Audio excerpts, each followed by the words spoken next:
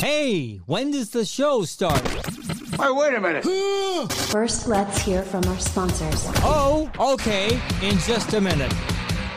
It's always that one time you need a defense attorney and you just don't know who to call, right? Well, I'm telling you, Manny Aurora, the Aurora Law Firm, he's the best in the business when it comes to a defense attorney. And he's a former prosecutor, so he knows the other side of the courtroom. Located in Atlanta, Georgia, but practices nationwide, has handled litigation in over 19 different states. If you need Manny, theauroralawfirm.com, theauroralawfirm.com. He stops by the show twice a month. Got any questions? Leave it on our hotline, 404-369-3825, or on our social media off podcastthebs.com. How would you like your monthly mortgage payment taken care of for all of 2023? Well, after Stockton Mortgage's Dave Flashner's tip of the day, you'll find out. In the mortgage world, there are lots of FICO models, so your credit score may not be what you see when checking them on the online services. When you close your home loan purchase or refinance with Stockton Mortgage, you'll be automatically entered into a mortgage-free sweepstakes. One prize winner will be chosen to have Stockton Mortgage cover their monthly mortgage payment up to $2,500 per month in 2023. A home loan or refinance might be one of the most important transactions you'll ever make in your life. Go with someone that's reliable, knowledgeable, trustworthy, and always on call. Dave Flashner, Stockton Mortgage, 561-951-0984. That's 561-951-0984. Stockton.com/Dave-Flashner. Everybody needs a friend. Everybody needs an ear, and that's why Dr. David Markwell and Ridgeline Counseling are the best at what they do. 10 different therapists who work with Dr. David Markwell at Ridgeline Counseling. If you're in the Georgia area, East Cobb, Marietta, near the square in McKaysville, right outside of Blue Ridge. And they assist with a wide variety of behavioral health issues like anxiety, depression, relationship issues, parenting issues, trauma, substance use issues, etc. Offering virtual sessions if you can't get to the Georgia stops. The website, markwelltherapy.com. Again, markwelltherapy.com. It's time, ladies and gentlemen.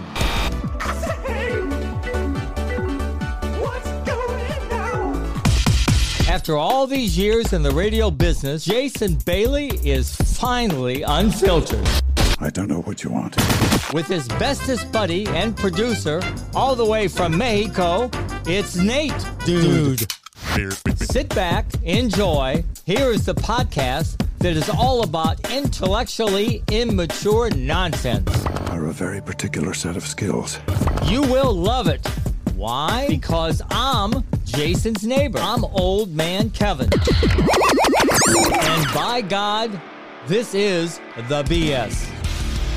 All right, there it is, episode 76 of the BS. 76 of these damn things we've done. Thanks for being here. My name is Jason Bailey in the Golden Scissor Studio, sponsored by Stockton Mortgage. That's Dave Flashner, that guy. When you close your home loan purchase or refinance with Stockton, you're automatically entered into that mortgage-free sweepstakes, meaning that if you win, Stockton Mortgage will cover your monthly mortgage payment up to $2,500 per month next year, 2023. That's exciting. You got to do it anyway. Might as well go with Stockton Mortgage and Dave Flashner, 561-951-0984. Stockton.com/Dave-Flashner. Nader Tater Vader's in Mexico. Hello, Nate. Hola. How you guys doing? Good. Brandon Thrasher in the Zelensky Studios there in Noon in Georgia. How are you? What up? Over here playing with my fancy new board. Thank you. What up? Nate, do you have birds in Mexico? Yeah. We got like parakeets and parrots and birds of prey. Got lots of things. Okay. I live in the jungle. Because today's your birthday, right? Yes. Okay. It is. Yeah, I know you have to think about that for a second on how this works. Well, I've been celebrating all week. No, I'm kidding. I don't do that usually. So today is Nate's birthday. You are 34? 39. 39. God, I was giving you a 5-year credit. 39. Last year of your 30s. Okay. So I knew it was your birthday. I have it in my calendar. So I knew for weeks it was your birthday. But I didn't know what to get you. And then I started to think, it's like, well, he doesn't live here anymore. What are the rules? Like the guy rules. If he's not here, do you get him? And I'm going to see him when we do Podcast and Pours 2. He's going to come in town, so maybe I'll do something then. And then I was like, what am I going to do? Should I just, maybe I just Venmo him cash or Zelle him cash. And he likes cash, but that's not me. I like to give you something. So I've been thinking a lot about this, obviously. So I think that what I want to give you for your birthday, but tell me if you like it before I do it, because this is a big ticket item. There's a lot that goes into this, is a smart bird feeder. I'm just infatuated. I am incensed with my smart bird feeder. I love this damn thing. Yeah. I don't know if that would work here because I can't put it on. I can't put it on anything because all my walls are cement. So I'd have to like super glue it or something. No, you can drill into cement. Get those blue Tapcon, Yeah. Well, I don't own the building, and I don't have a drill, and I don't have those blue things. You can hang it on your balcony. You could have just stopped it. I don't have a drill. Yeah, true. Yeah. I mean, it would be coal, but yeah, I mean, the birds come and just sit. I mean, I live in the jungle, so they're just sitting on the balcony there, and they usually we have a glass, like a railing that around our patio or around our balcony. So a lot of times the birds fly in there and then they get stuck, and then Alexis has to like scoop them out. So we kind of capture our own birds. Yeah, but the smart bird feeder, what's cool about it, it's got the camera, and you can record the bird eating the bird food, which for whatever reason, and maybe it's the older you get, the more you like shit like this. I have no idea, but I can't stop watching it. And even when the squirrels, which, I hate the squirrels are eating my food and it pisses me off. And people are like, put red pepper in the food. So I've dumped all this red pepper in the food. I guess I have squirrels that like spicy food because it's not doing a damn thing. But even when the squirrels are eating my food and I'm watching them, it's kind of cute. I'm like, all right, I don't hate you. You got to eat too. Yeah, go ahead and do it, Mr. Squirrel. I'll buy some more food. But I'm sitting there and I'm watching him. He doesn't know I'm watching him. And it's got a voice thing on there where you can go, you say whatever you want. And the squirrel kind of looks around like, where'd that come from? Where'd that come from? He has no idea he's on camera. It's like Big Brother squirrel or bird. It's really cool. So you don't have that. Although you have the birds, this one you can lay in your bed. You could be in your bathroom. You could be in a different part of Mexico and still see your birds on your smart bird feeder. Well, maybe you just give me the login to yours and I'll just watch your birds. We could you'd be okay with that as a birthday prize, just to log in information to my smart bird feeder? Sure. I thought you would be more excited about this. I'm very disappointed that you're not excited. It's like going to a petting zoo with goats and pigs and stuff. I've seen birds and squirrels. I know what they look like. No, this is different. I'm glad you're excited about it though, but I don't know. That it just doesn't grab me. Brandon, you big bird guy? No, I will say I like seeing them in the flesh though. My grandma's a big bird person and I'll sit in her chair and I just watch the birds out there. It's very euphoric. It's zen. It's nirvana. You got the chickadees and you got the red birds and hummingbirds. We got baby birds turning into cardinals, baby cardinals turning into cardinals. And, they start to get the red mohawk. And they're out there eating the food. And you guys have seen I think they were born cardinals. I don't know if they turned into them. Well, I mean, they're turning Pokemon. They're getting the red in them. That's what I'm saying. Oh, okay. They used to be squirrels and they're transforming into birds. We've got a very odd backyard. Nobody can explain it.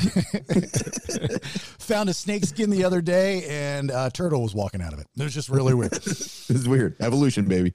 So I'm sitting there and I'm watching all this stuff. I'm watching the birds eat the bird food, and then and I got to fill it up every day because the squirrels are eating it, and then it goes into the app. And you guys have seen the pictures and the videos I'm posting, right? I mean, this is really good stuff. Yeah, I'm a little more old school. I just have binoculars. You millennials with your new gadgets, just going out there, lazy ass bird watchers. You would think you would think that. If I've got a smart bird feeder, I could figure out this cord cutting thing. Everybody's saying that it's going to be the best decision that I've made, and I'm going to forget that I even had television. I don't hate it. All right. I definitely don't hate it, but I haven't gotten into a groove. That's one thing nobody tells you about, that's why I think a lot of people still have satellite TV or cable TV. It's because you've always done it. It's a groove. You've got one remote control. You hit that, you scroll down, then you bitch and complain that there's nothing on TV, then you pick up the other remote and you find Netflix.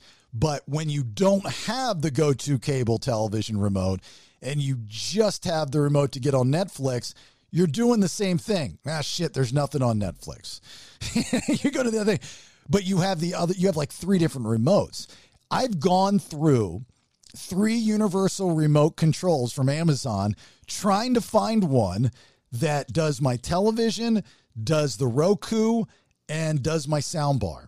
I can't find one. None of them work. Like I hold okay, I hit TV, the light flashes, I put in the code. There's 3 different codes. Try one of them, I try all of them, none of them work. Send it back to Amazon. Every day I've been up at the UPS store sending shit back to Amazon. I'm like, you know what? This isn't even worth it anymore. I'm just replacing all my televisions. I'm just going to replace them all with the TCL televisions because those are like dummy proof. And I'll figure it out from there. This is the printer all over again. Yeah, We'll just buy 97 laptops instead of just dealing with 2 remotes. Well, it's not 2 remotes. It's 3 remotes. My television remote doesn't work my sound bar. It just turns the TV on and off. And then I got to use the Roku remote to pick what I want to watch on Roku. I will say YouTube TV is the tits. That's pretty cool. Yeah. Yeah. I haven't played with it a lot, but I think you can DVR stuff on YouTube TV. And, here's the other downfall or downside is nobody talks about this with cord cutting. You can't toggle fuck. What do you mean? Like back and forth? Yeah, we call it toggle fucking in our house. So you find a primary, then you have a secondary, and you toggle fuck. And we are last. Right, we're big toggle fuckers in the Bailey house. And you cannot toggle fuck. I even Googled it. Can you toggle fuck with YouTube TV? And it came up an answer. It says right now you cannot. There is no back button, previous button that you can hit. So you can't do that, which kind of sucks. Are there commercials though? There's still commercials? Yeah, they have commercials. They have ads. Oh, okay. Yeah, they don't. They have the digital ads. It's the same thing as what radio's going through, trying to catch up with streaming and monetize it. They're trying to figure it out because the commercials that people pay for on network television or on terrestrial radio, they're not paying for the stream, which is a different audience. So both television and radio are trying to figure out how to monetize that. So they sell those separately. You're like, hey, we'll sell you a blank amount, but a lot of people don't get it. They're like, I don't understand it. Why would I want that? Same issues I have with trying to sell advertising for this podcast. I run into a lot of people that just don't get it. And I give examples, whether they believe me or not. I'm like, dude, we have a client, Rockland Contracting. I had to recut his commercials because he's got too many people wanting decks being built. And they're all our listeners. They're all 2%ers. It works. I guess it's how you get the message out and so on and so. I would, digital advertising is a lot cheaper. That's another thing I tell people when I pitch advertising for the podcast. I'm like, it's all about volume, right? Volume. Traditional advertising, you have radio, television, and print. It's all about volume. The more you hear the more you're going to know it's McDonald's and you're going to want a Big Mac. Well, in the digital space, the podcasting space, it's not so much the volume, but it's about the direct content to ear. That's over, I think it's like 65% of podcast listeners listen through the commercials, and for our non-subscribers, you get the commercials, but the subscribers that we have, the premium 2%ers, they don't get the commercials. So I'm assuming digital advertising with YouTube TV is 10 times, if not 20 times cheaper than with a network. I would think so. Yeah, I don't know. Well, I mean, they still have to make deals with these big big networks and everything. So I don't know what kind of deals they're getting, but yeah, I still watch the commercials on. Actually, my wife always fast forwards them, and I'm like, no, I like the commercials because it gives me a break to get on my phone and like check my messages and stuff. But she likes to fast forward through them. But I watch them. Well, that's the thing. You get on your phone and then you forget what you're watching and then you get sucked into your phone. And And then if we're trying to watch something together, we yell at each other if the other person's on their phone.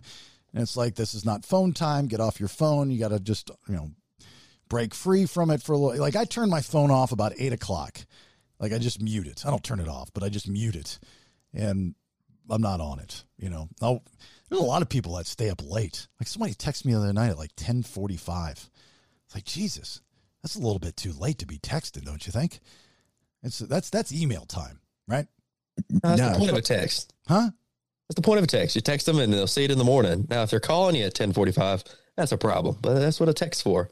See, I would disagree with that. And I know you guys aren't big email guys, and I'm the email guy, but I think if you're going to look at it as 3 tiers, phone call, the rule used to be you don't call somebody after, I think, 6 p.m. because 6 p.m. was dinner time, and you didn't want to be rude. So you didn't call. I mean, this is back in the day, right? And then after that, you're getting ready, you're winding down, you're getting ready for bed. So if, the phone time for a person's house, like the residential, not business, but residential was kind of like 9 to 5, close the business. You just wouldn't call after that. Texting, most people, I would think, their phone has a noise, has a sound for notifications when you text. I don't think most people have a notification, a sound when you get an email, because you're going to receive more emails than you are text messages. So you're going to make a noise one way or the other. If I'm woken up at 10:30 or 11 o'clock at night, I can't go back to sleep for at least an hour, if I can even go back to sleep. That's a problem that I have. So I would say after 7 p.m., unless it's really important and it's somebody close to you, that's email. That's the email world. Yeah, I think most people don't have their sound on. And everything I have just vibrates. Calls, text, emails, I'm a Instagram, sound, everything. I'm a sound guy. Yeah, no. Why do you need it on if you're asleep? Well, I don't. I turn it off. That's what I'm saying. That's the problem is. I'm saying most people have sound on for their text. No, not when you go to bed. So. Yeah, I haven't had mine is always on mute, maybe vibrate, but I haven't had a ringtone or a sound or anything since like the early 2000s. There's no reason. Well, my ringtone is Daft Punk Get Lucky, so that's but yeah, like texts are like time shift. You just send it whenever and then you respond whenever you're available, I think. Well, I disagree. And if you do that to me, I'm blocking you. So that's it. I'm just going to block you. Sounds like a you problem. Sounds like you need to mute it. It's my phone. It's my rules. I mean, it's like... No, it's not your phone. You rent it from the company, basically. No, I bought my phone. I do not rent my phone. I bought my phone. I purchased my phone. Well, you don't own the service then. I do. It's Jason Mobile. It's a new service. No. It's coming to a city near you. Right now, we're just servicing my community in Roswell. But it sounds like you just need a new Roku remote, because the Roku remotes, you can turn off your sound bar, TV on and off. You can control the volume. You can do all that. And actually, you can search things via voice. You just press the button and you just search what you want. Really? Where does one find one of these remotes? Roku's website. That's a good place to start. Yeah, you're a detective. All right. Well, I just ordered a new one from Amazon that I think might do the trick. It's a little pricey though. It was $24.99. So I just bought one of them. I want to give it a shot. Should be here in the next couple days. I think that one might be the ticket. Oh shit!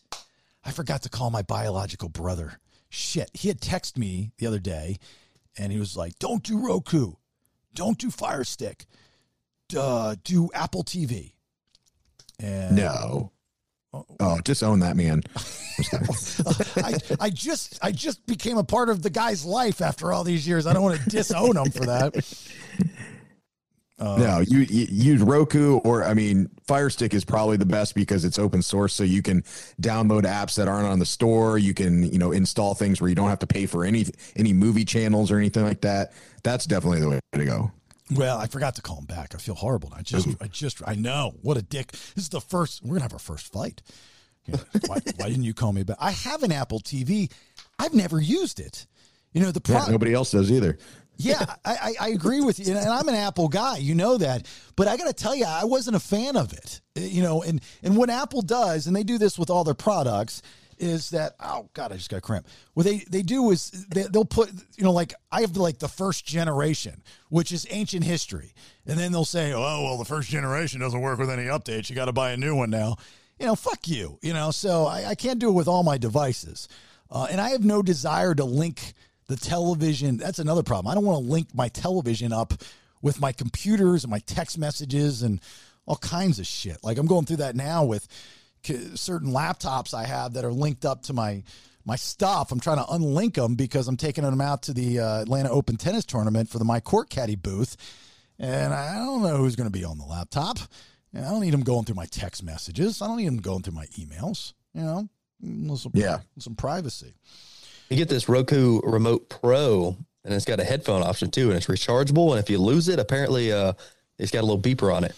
Okay, so that's brilliant. I've said this for not years, decades. Somebody has to make a rechargeable remote. It blows me away that all this time no one's ever done that. It also blows me away that the remotes, at least that I got with DirecTV, don't light up. Why would you not have a light or at least an option for your remote to light up?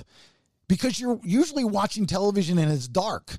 And unless you memorize all the fucking buttons, then how do you know what you're pushing?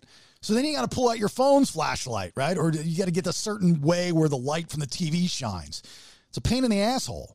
So good for you, Roku. Roku Pro remote, is that what you're talking about? Yeah, but now I'm kind of looking at these reviews and people aren't very happy. Saying it doesn't hold a charge. The headphones are a little staticky.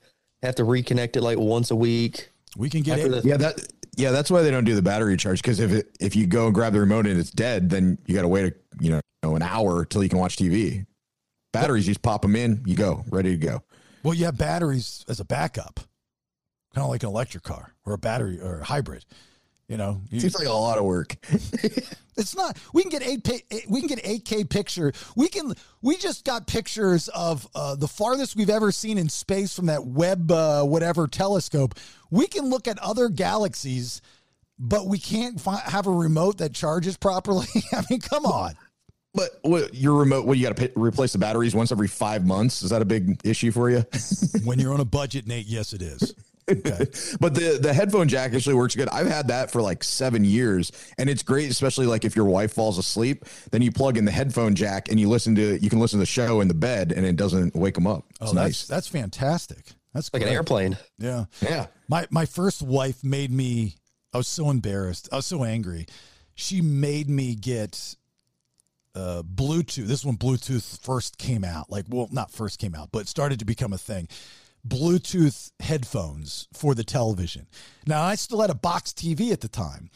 And, it was the red and yellow, the AV cables. You plug it into the back, and it had a charger that it sat on. But I was working nights, I think, when we first met. So I wasn't getting home until midnight. And she had a normal job. And so she had to get up at like 7:30. And I wouldn't fall asleep until 1:30. Sometimes I'm doing gigs, so I might not be home till 2 or 3 o'clock in the morning. And I want to watch TV and fall asleep to the TV. And she was like, I can't have this noise. This is just not happening. You got to buy headphones. I was pissed. Who are you to tell me headphones in my own house? Headphones weren't a thing, right? I mean, we're talking early 2000s. You weren't wearing headphones in your house. And I remember sitting in bed and wearing these big fucking cans on my ears. Like, this sucks. I hate this. Yeah, I had the same thing. It was there were like our headphones, and then there was like the receiver and the sender and stuff. You had to have these two different boxes. It was ridiculous. You had a bunch of shit that you had to do. I don't know if I was more angry that she told me I had to do it and I wasn't used to that, or that even though nobody saw me, I just felt stupid laying in my bed with headphones. I just felt goofy. And then you'd fall asleep. Like, you want to fall asleep watching TV, but you don't want to fall asleep wearing headphones. That's even dumber. Yeah. And you almost couldn't because they were so bulky, you couldn't turn over. Well, you'd fall asleep sitting up, and then when you'd roll over, you'd be like, oh, fuck, I got headphones on. The most common unused gadgets we won't throw away.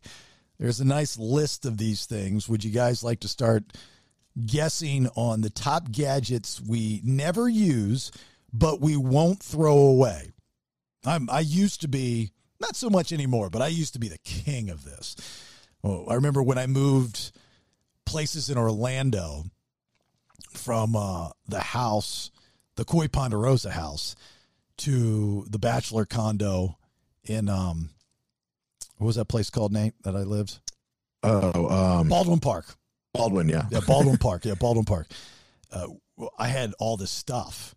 And that's when I adopted the theory, if I haven't seen it, touched it, used it, thought about it in a year, I'm getting rid of it. And we went through, and it was, Bull was there, Prince was helping me, Jim Van Fleet, the meteorologist at Fox 35, was helping me because he had a truck. And we were going through finding so much old technology. And it was tough for me to get rid of because I had the mindset of, this might be worth something someday, you know? Yeah. But I was like, no, fuck it. I'm getting rid of it. And we just fucking threw it all away. So top gadgets we never use but won't throw away. Go ahead, Nate. I would say a DVD player or even a VCR maybe. Yep. DVD player is number one. When was the last time you watched a DVD? I couldn't even tell you. Most laptops don't even have, like a DVD CD-ROM in them anymore. No, they do not. But I still have my DVD player and my VCR just because I do still have VHS tapes and DVDs, usually burnt ones. But without that, I can't watch it. It's like obsolete technology. The new MacBooks, the laptops, they don't even have USB ports in them anymore, which I don't know why, because there's USB ports are still relevant. Yeah. That's one of the reasons why I won't get a new laptop from them. Is because I want a USB port. I was like, it probably has the USB-C, and then they want you to buy an adapter to be able to plug in the USB ports. That's what Apple does usually. Or they want you to buy that like $300 dock that goes into your Lightning port. Oh, maybe. Yeah, same idea. Yeah. Brandon, when's the last time you watched a DVD? Oh, I don't know. I really can't remember. I remember I used to love DVDs, though. I had the little mini one that you could for car trips, road trips. Mm-hmm. Yeah. A little like 10-inch screen. Yeah. Love that thing. Yeah. So much. Yeah. I had a portable one as well. I thought it was the coolest fucking thing ever. It was like a brick, right? Yeah. It was great. Look at that. Andrew Sparks just texted me. Just got another customer. Thanks again for allowing me to be part of the brand of awesomeness. Oh, that's sweet. I love it when our sponsors get clients. I love it when we get new clients, which is easier said than done. But I love hearing the people that trust us with their brand get clients. And it's the full circle. Somebody needs assistance. They're listening to us. They trust us. They go with a sponsor of this show because I will be honest with you, people that sponsor this podcast do it for numerous reasons, not just ROI, return on investment, which you would think that's why you advertise, because you want to make money. But people do it to support. They believe in us. They believe in what we're doing, and we're just getting bigger and bigger. I mean, I posted the other day that I'll get to that later. But anyway, what's another top gadgets we never use but won't throw away? Brandon? Radio alarm clock. Ooh, that's a good one. Not on here, but that's a good one. I have my old one that I had that my mom gave me when I was like 8. It's just underneath my current alarm clock, which is going bad now, so I got to get another one. But it just sits there. I use my my Echo, my Amazon thing, but I hit a setting that when my alarm goes off, because every day I get up I set my alarm for like 6:52 or 7:12. I always have odd numbers. That's my thing, but I always get up about that time. Either if I'm going to play tennis or we're going to record or doing something, I got to get up early. I cannot sleep in. It drives me insane. And so I did something where it gives me it tells me about my entire day. Like I was like, shut up. Like, so the alarm goes off and you go, off, and then it turns off and then it goes, good morning, Jason. Today's weather is going to be a high of 94 degrees, slightly cloudy. By the way, you have plans to go meet Sean at Pontoon Brewing at 9 a.m. We hope you enjoy your trip. By the way, right now, it tells me everything. I'm like, shut up, enough. And I can't turn it on. I'm like, I go, stop telling me this stuff. You must go into your app and change it. And I was like, oh, he lost me there. So that's not one. Let's go through some of these and then I'll rattle them off. Nate? What about old like cell phones? Yeah, like I have phones. like every cell phone I've had for like the last 10 years. Yeah, that's number 2, old phones. You've got how many? Oh, I probably have 10 of them. 10 of them. I mean, I've had them for 10, 15 years. Let me guess, the reason why you still have them is because you're afraid that the data on the phones will get into the wrong hands. Even though you can destroy them or erase them if you could find a charger, and probably nobody would go through them anyway, but that's the reason why you still have them. That's definitely a thought in my mind, but it's usually I get a new phone and I just take the chip out of it and then I forget to clean the old one off. And then by then it's like a year later and it's not worth anything and it's not even worth trying to sell. Yeah. How many phones you got, Brandon? I think I have about four total. You know what I did? I was up at Paradise City the other week. We have to have a home phone there because it's part of the cable internet service. Like they will not allow you not to have a phone. And I asked them why. And they said because of emergencies and bad cell phone service. So they're doing it as like a public service, which I was like, all right, that's cool, but they're charging you for it as well. I picked up the phone and I just called a random number just because I had not picked up a cordless phone in a house in, I can't tell you how long. I just wanted to see what it felt like again. Somebody picked it. It's like, hello or hello. I was like, is Bill there? No, you got the wrong number, but somebody up there was like, but have a great day, and if you want to meet up later on, very nice people. All right, Brandon, give me another one. There's like 10 on here. Old microwaves. No, microwave's not on here. Nothing appliancy is on here. Kitchen appliancy. What about like an old iPod or just digital music player? Yeah, so MP3 players that didn't make the top 10, that was MP3 players. CD players is on here at 6. And when's the last time you listened to a CD? I couldn't tell you. I don't have any way to play. Even without a CD player, I don't even have a car. And when I did, it didn't have a CD player in it either. So not for a while. You know what I did for the first time? I've never sought out a streaming service for a specific piece of new music, the entire album. I've never gone and said, hey, look, I want to listen to this. Right. It's just kind of whatever comes on. Like if I'm listening to Spotify. But with Shinedown's new album, Planet Zero, I wanted to listen to it. And by the way, I've gotten through most of it. It's really good. Really, really good. It's a concept album. Reminds me a lot of Queensryche's Empire, if anybody remembers that. It was very concept-y. And so they have breaks in between the songs that, say certain things. And it's very much about today's world and how Brent's feeling and all that kind of stuff, or the band's feeling. But I'd never done that before. And I was like, God, this is so easy.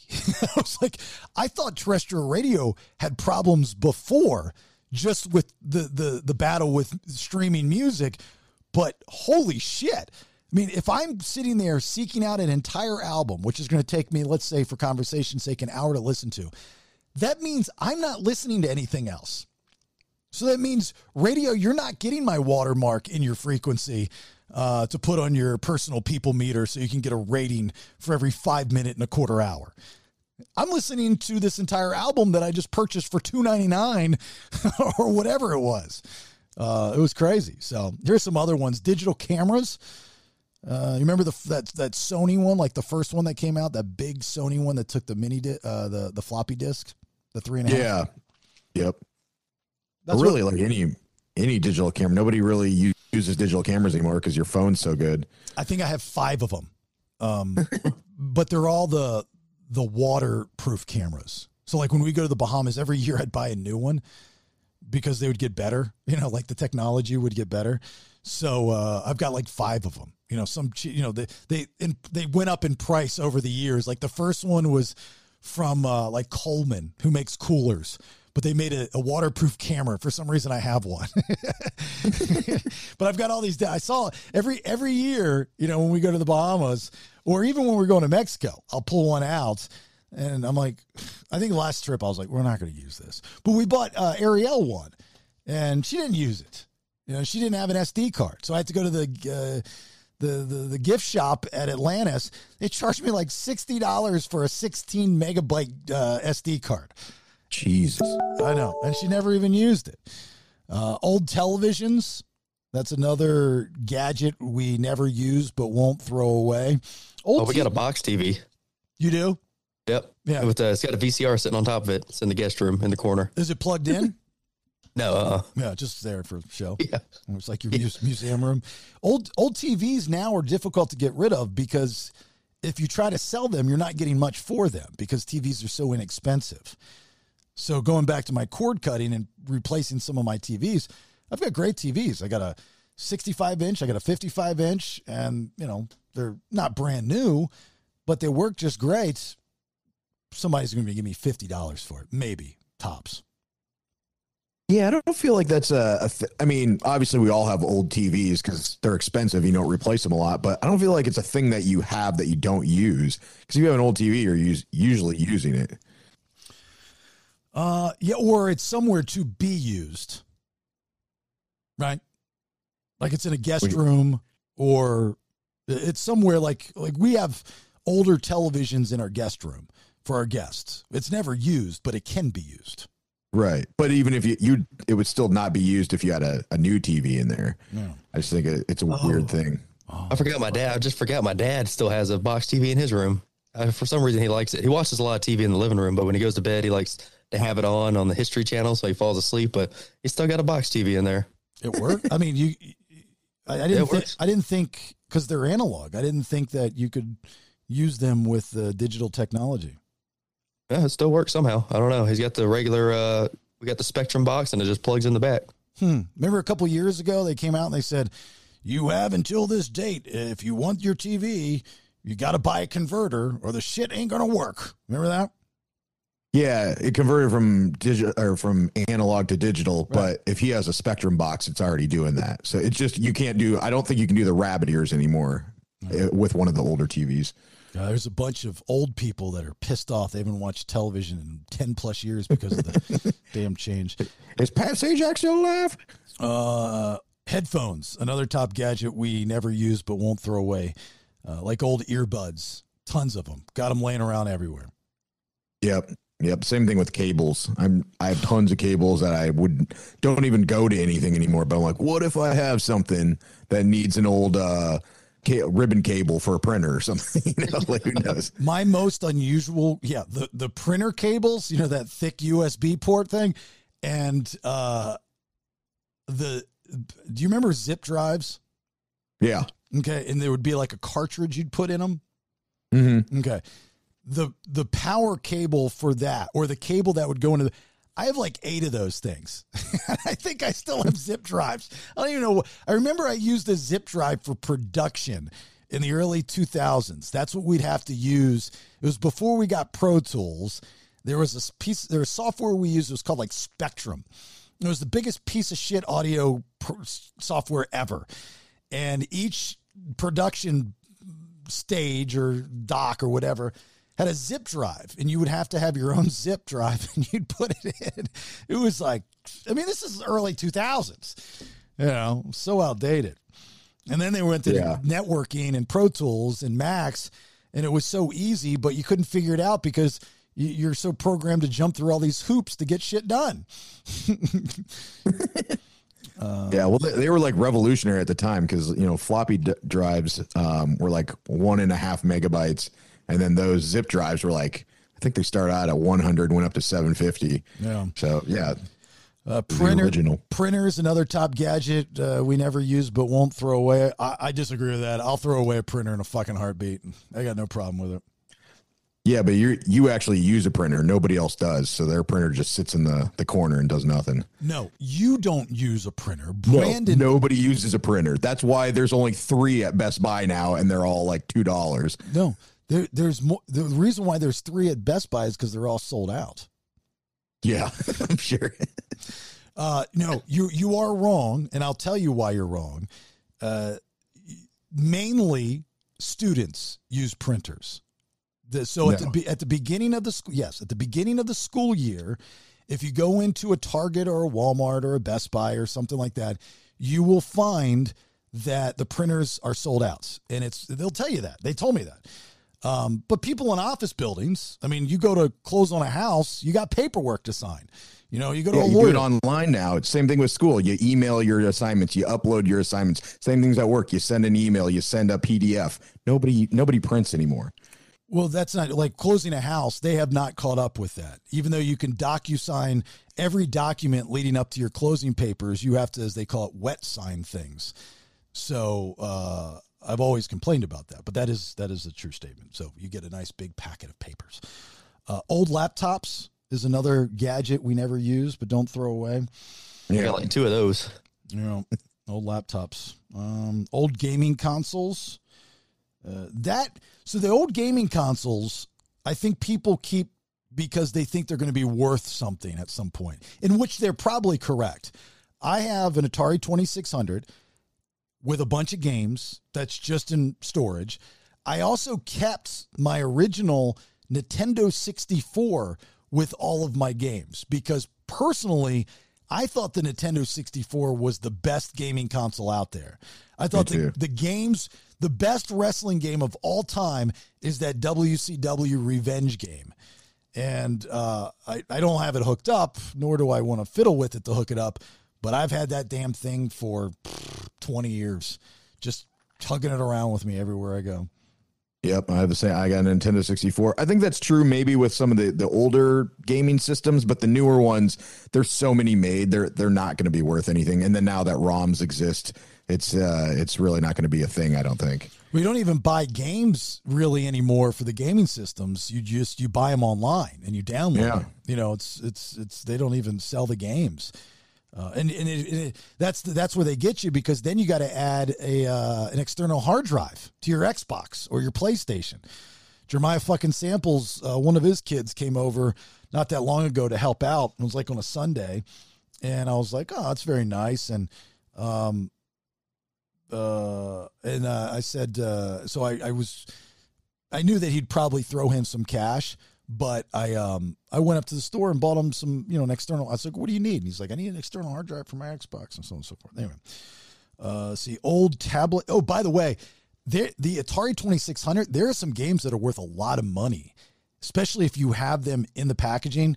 If you got them in the packaging, that's weird but awesome. Yeah. There was one game that I had that I do not have now because I do not have my original games in the Atari 2600. I remember when my mom sold them all. Actually, you know what? I gave them to my brother for whatever reason, and I'm sure he fucking sold them. I have no idea. But one of my favorite games from the Atari 2600 was a game called River Raid. And it was a purple cartridge with white, Atari lettering, River Raid. That game, the original, I think there was 2 of them that they put out. The one that I had is worth a couple $1,000 if you have it now. How do you know you had that one?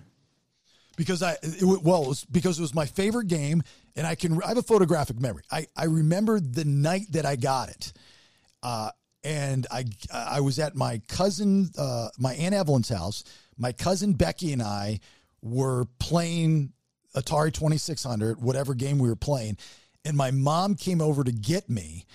And she bought me the game, and we went and played it, and I fell in love with it. It was my favorite game that and Kaboom, my favorite games. But Air Raid, I remember exactly what it looked like. I remember getting it. I remember where I was standing, the smells, everything. I remember getting it. Yeah, but you said there was 2 different ones. That's why I didn't know how you know. Because the other one was not the purple. It was a different color. Okay.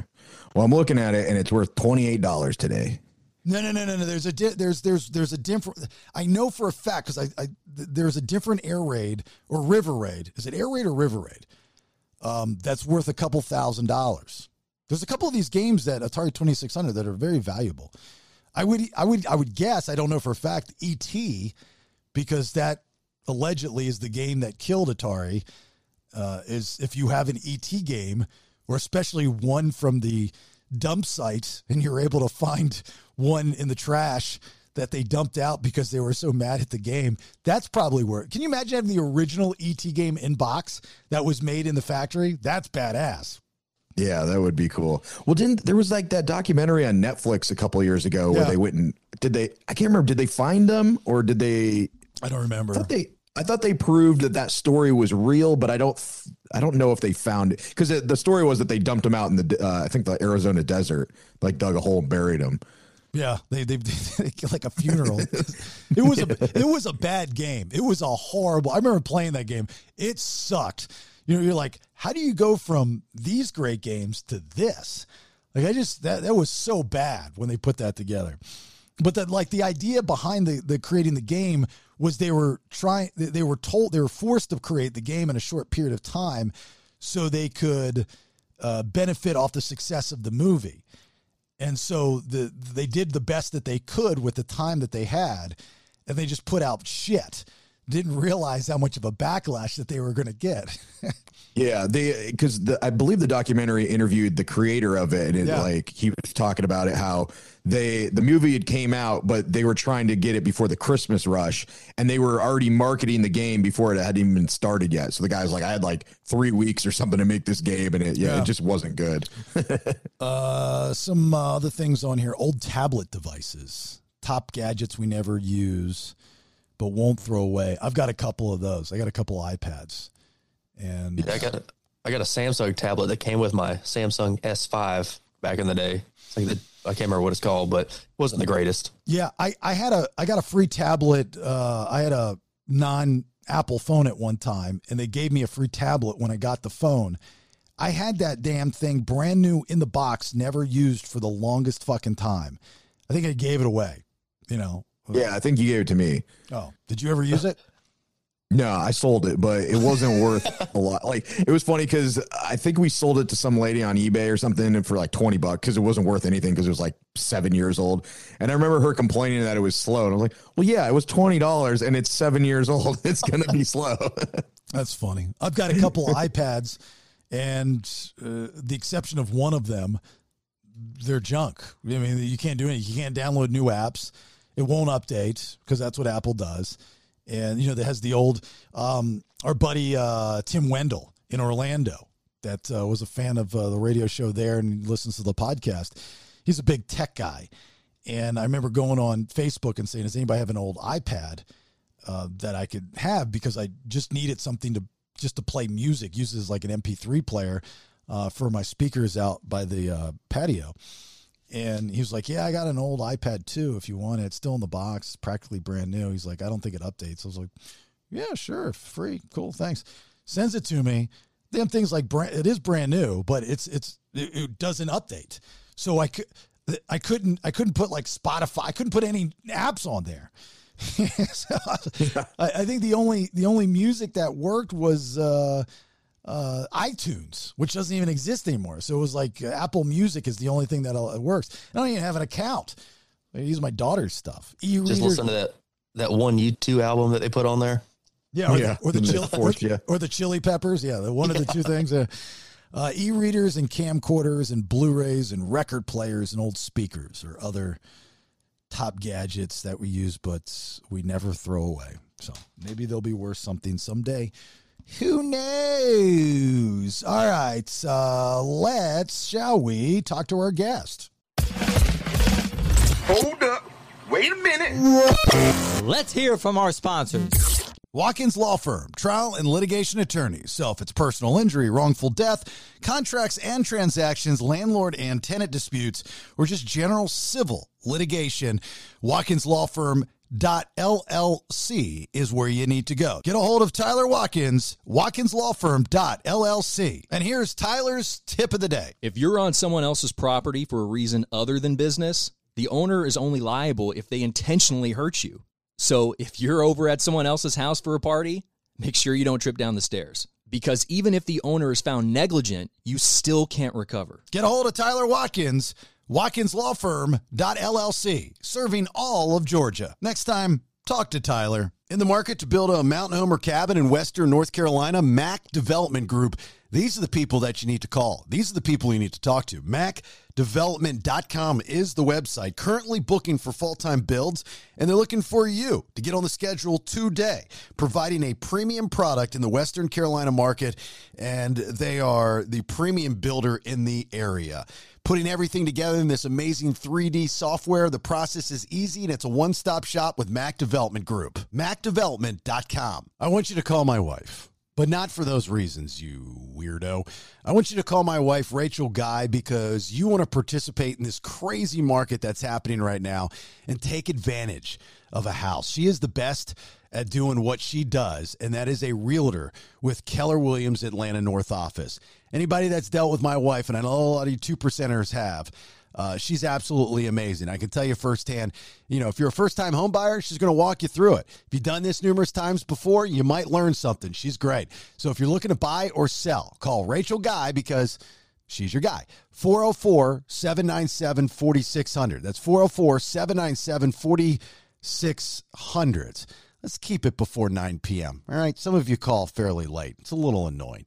No offense. Stress-free buying and selling in, like I said, this crazy nutso market. You can also shoot her an email. I am Rachel Guy at gmail.com. IAM Rachel Guy at gmail.com. And back to you, Jason.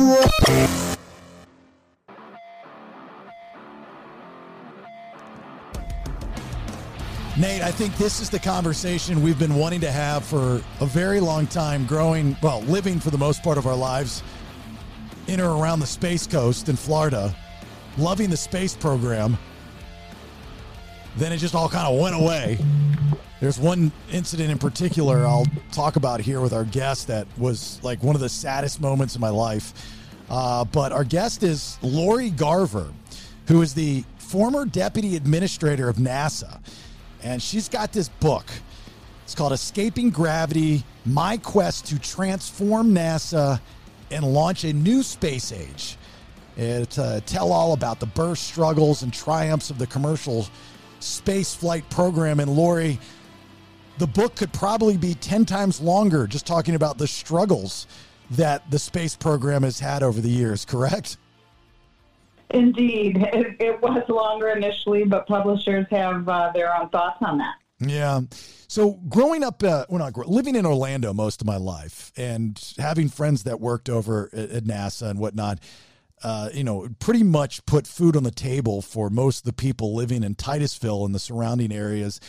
And then, when the space program just kind of went away, we would take deep sea fishing charters right off the coast where you could see where the launch pad is, where we would go to, time and time again to watch the shuttles go up. And it was just all weeds and there was like no activity. And I'll never forget that day. And it was just the saddest thing ever going, did we just give up on our space program? Maybe you can answer that. So are you referring to when the shuttles were retired or after Apollo? Well, no, way after Apollo. I'm talking about probably in the mid 2000s. I mean, I think for the layman, people think that, post Bush going into Obama is when the space program really was at its lowest point. Now we look at the privatization of space program and the uptick in just a different direction. But, I'm 47 years old, so I wasn't there glued to my television during the moon landing, but I was there, when the Challenger exploded and it was a national tragedy and the patriotism that comes along with our space program. But I'm also old enough to see how that deteriorated over the years. Sure. Well, you put your finger on it there. I mean, the Challenger accident and then being followed by the Columbia accident were the reasons that the Bush administration said we had to retire the space shuttle program. They directed it be retired in 2010. And, of course, one of the things I talk about in the book is how coming in with the team Obama running NASA's transition team, the first thing I did was go, now this is 2008, to the head of Human Spaceflight Program, Bill Gerstenmaier, and say, can we extend the shuttle? And they said, absolutely not. It has been canceled. We are retiring it. We have already let go third-tier suppliers, probably some of those friends And it has been difficult over time to have myself as well as the Obama presidency be known as ending that when we inherited the program on decline. And I think piecing together the commercial space launch program that we have today came out of the ashes of that policy. I'm not necessarily sure after 2 accidents and the cost, we could have extended the shuttle even if Bush had not retired it. But I asked if we could fly any more. We had 2 more tanks. We flew 2 more to make sure the space station, was fully, had all its supplies it needed, and then put our money into the private sector that we knew could not only bring back the Cape, because the programs that we're launching now aren't all just funded by the taxpayer. We had lost all of that commercial launch market to the French, Russians, and Chinese, and now we've won it back. Yeah. How political is the space program currently, and how political was the space currently? Was the space program, decade or so ago? Well, I mean, the space program is political to the extent it's funded by the government. Politics is the way we, determine how to tax and spend the public's money. Partisanship, which you may be asking about, is quite different.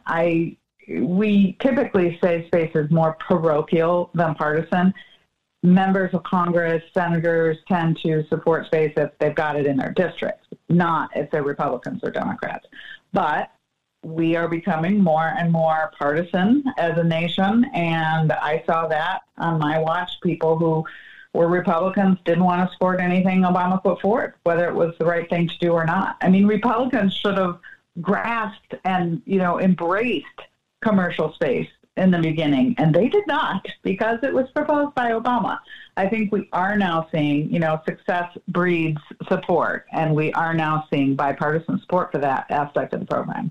But what happened to the patriotism that went behind it? I mean, to me, the space program is like any branch of the military, including the Coast Guard. It's like saying, hey, we're going to close down the Coast Guard program because there's a couple boating accidents, and we're going to shut down the United States Army because of all the accidents in boot camp. Like, it's just, to me, it's Americana, and to shut it down was crazy.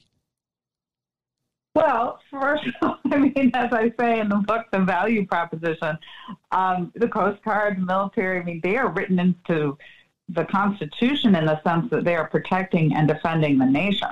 That is not NASA's objective. It legally cannot be a military organization. It's a civil organization.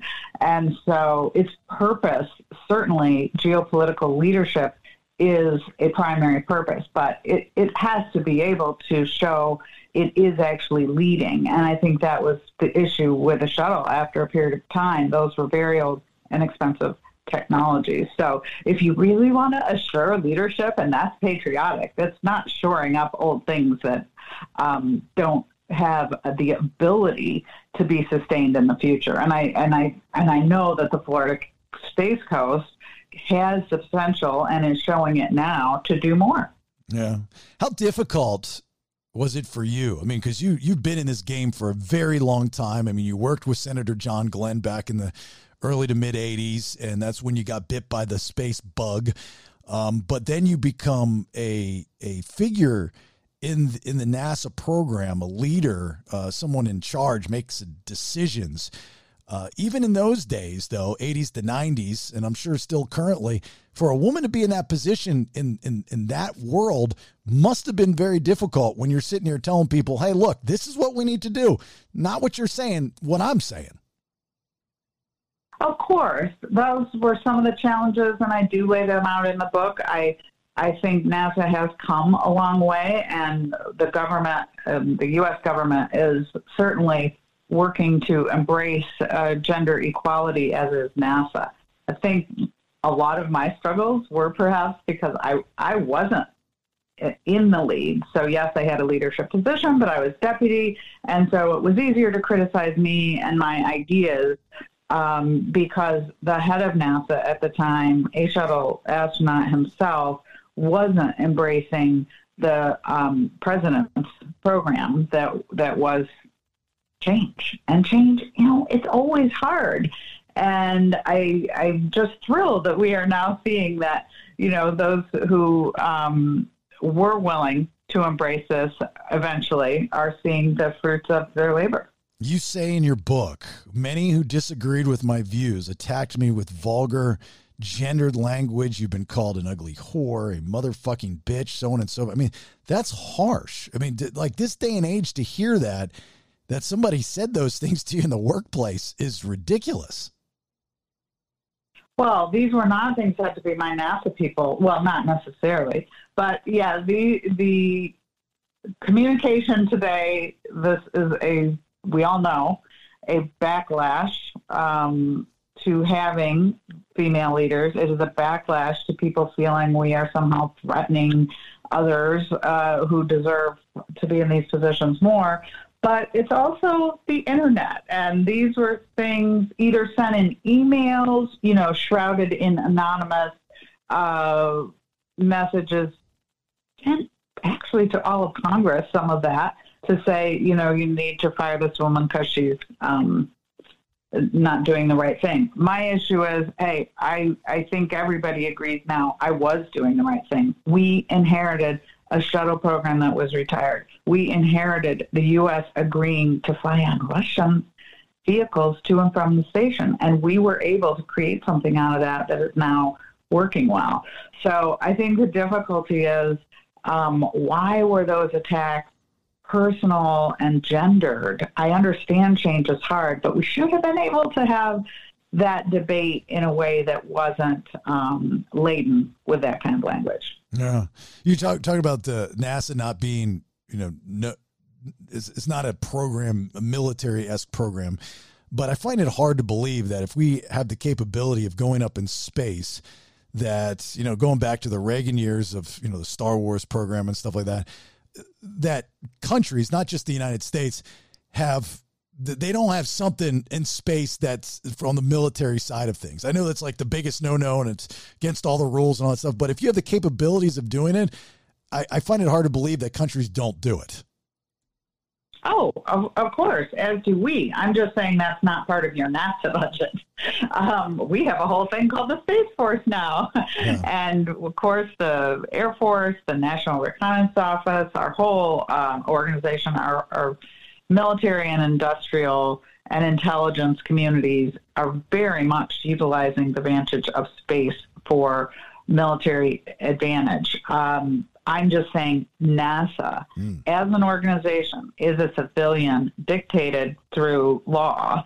We are supposed to be transparent. We are there, as you said, really carrying the hopes and dreams and aspirations of us, not just citizens, but the world further. We do this first. We were founded because it was more of a soft power way to show democracies are a really good way to advance science and technology. Yeah. Well, I'm sitting here while you're talking, I'm thinking like so many, what are the things that we as a country can rally around, especially now, and it's so divided.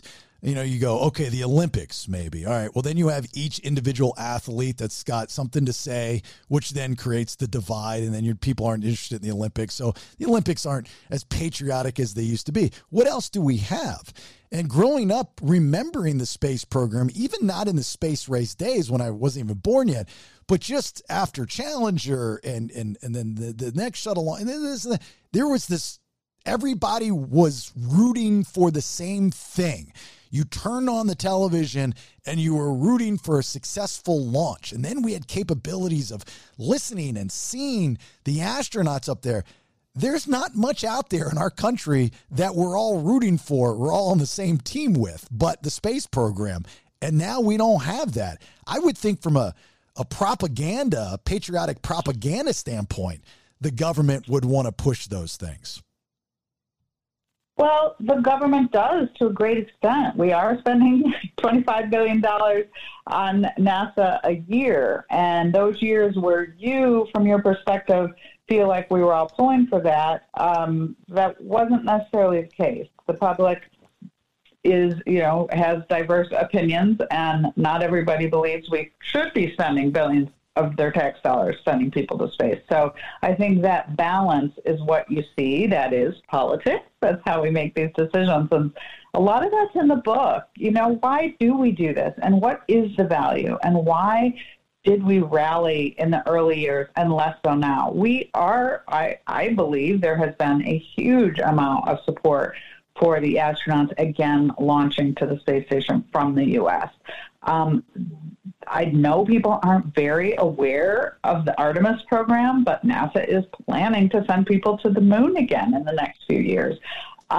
You in Florida are certainly very aware of all that and following it, but most of the country is not. So what is it that we should be doing that can rally us? I think from the NASA perspective, the view of our planet from space has transformed us all.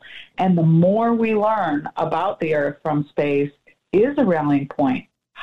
Look no further for what we all want to have in our future as a healthy environment that people can continue to exist here. Our children, our grandchildren, like the space program brings us that. And I think we probably could do a better job sharing how we do that. But I agree with you. Much of space, and I say in Escaping Gravity, the whole point is we got off the planet by aligning, amassing a huge amount of talent, all determined to do the same thing. Part of our problem today is we forget how much we really do have in common. And going to space has helped teach us that, and it can do more. Well, that'll all change when an asteroid's coming at us, and people are like, well, why didn't NASA do something about that? And, well, we got to send, some oil drillers from wherever, Bruce Willis and his friends up there to figure this out. Like there's so many dangers out there and things that we don't know. And, now more than ever, there's more of a buzz with the UFOs and even alien life form and other life form and blah, blah, blah. The government is talking about it, divulging information.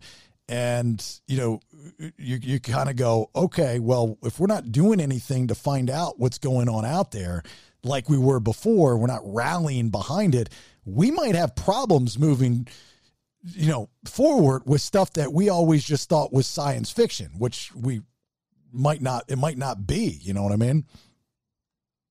You bet. But we are doing as much, if not more, than ever before in those two areas. Certainly when I've been at NASA a total of about 10 years, both in the 90s and then from 2008 to 2013, and I describe our asteroid initiatives in a book.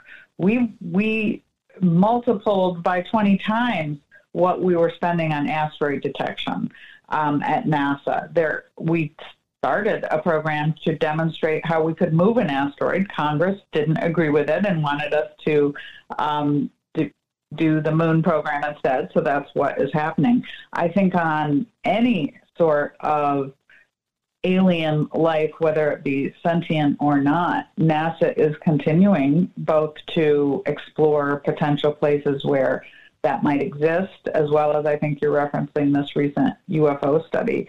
Those are things, NASA has a mandate to utilize the advantage of the atmosphere and beyond to gain knowledge that, will help society. And these are things, I agree, you hit on the two that I described in the book, both sentient extraterrestrial beings, any knowledge of that, or any knowledge of a real threatening incoming asteroid. That seems like the things that could really rally not just this country, but the world. Of course, Hollywood has a different take sometimes, but those are things that NASA spends a small fraction of their budget on, and people, if they knew about it, might want to spend a higher fraction of that. Yeah. So how real is the asteroid issue for us? Deep impact, Armageddon, all that stuff. it scares the living daylights out of me. How real is that? Well, depends on your use of us. For us, humanity, over the longer term, it's very real. We have experienced this. We have a history, and we know what killed the dinosaurs. We have now archaeologists continue to discover large craters and impact areas from asteroids and comets throughout the Earth's history. It will, if we survive long enough, inevitably happen again and have dramatic negative impacts on humanity and other living things on Earth. So whether that's going to happen in our lifetime is a small chance, but there is a chance. And like you, I think, well, we've got the technology now. Why aren't we fully utilizing it to make sure we don't go the way of the dinosaurs? I think NASA's doing a decent job of that, and they would love to do more. Part of the issue is what government agency is really responsible in the U.S. NASA does the surveying, but as far as the technology to potentially move them, and then how would we react to an incoming asteroid threat? How much time we would have would determine some of that, but we don't really have a world governance structure for it. Lots of interesting questions. Yeah, I think we should develop an asteroid program, because I got to tell you, just the thought of it scares the living daylights out of me. Looking outside my window and seeing this big ball of whatever coming right at me. I know I won't feel a thing, but it's just a shitty way to go out. I got to tell you. As someone who took my position seriously at NASA, that was a goal of mine as well. And we have greatly increased our ability in this regard. Yeah, well, good. Former Deputy Administrator of NASA, Lori Garver, new bombshell book, Escaping Gravity, My Quest to Transform NASA and Launch a New Space Age. Just fascinating stuff. Nate, you got a question for Lori? Yeah, Lori, I was wondering, what are the thoughts of the privatization of like commercial space exploration, where if you look at other industries that have privatized, like the prison system or healthcare, it seems like kind of profit becomes more important and maybe things slip through the cracks, which obviously you don't want in space exploration. Is there any like thoughts on how to keep things from happening? Maybe not so nobody's cutting corners just to save some money here and there. Sure. I think those examples, those are really more management issues, and this is a driving of technology and innovation in technology. This country, at least, has always done this in a way that the government led and the industry followed. NASA and industry have been partnered for its entire 60-plus year existence. And when we develop a technology, for instance, things that improve aviation, they are transitioned to the private sector. So you look at that as an analogy. The government doesn't run our airlines, and I really don't think anyone would want them to. We have made for this country just the economics from having this industry be U.S.-led is tremendous, and similar for commercial space benefits are already coming to us. So having the private sector be able to launch satellites from this country has won back millions, tens of millions, hundreds of millions of dollars in economic benefit and jobs. If we wanted to just keep launching with China and France and Russia, we could have just kept it within the government, but that would really hurt our economy. So you've got Elon Musk's SpaceX, you got Jeff Bezos' Blue Origin, and you got Richard Branson's Virgin Galactic. Lori, rank them. Who do you like best? Well, it's not a case of like. They are who they are as individuals, and the companies do different things. By far, SpaceX is out in the lead as far as space exploration. They are now the 5th largest contractor with NASA. So, again, Lockheed, Boeing, Northrop Grumman, maybe Raytheon, I don't know who also is ahead of SpaceX, still get a lot more of your tax dollars to do NASA work.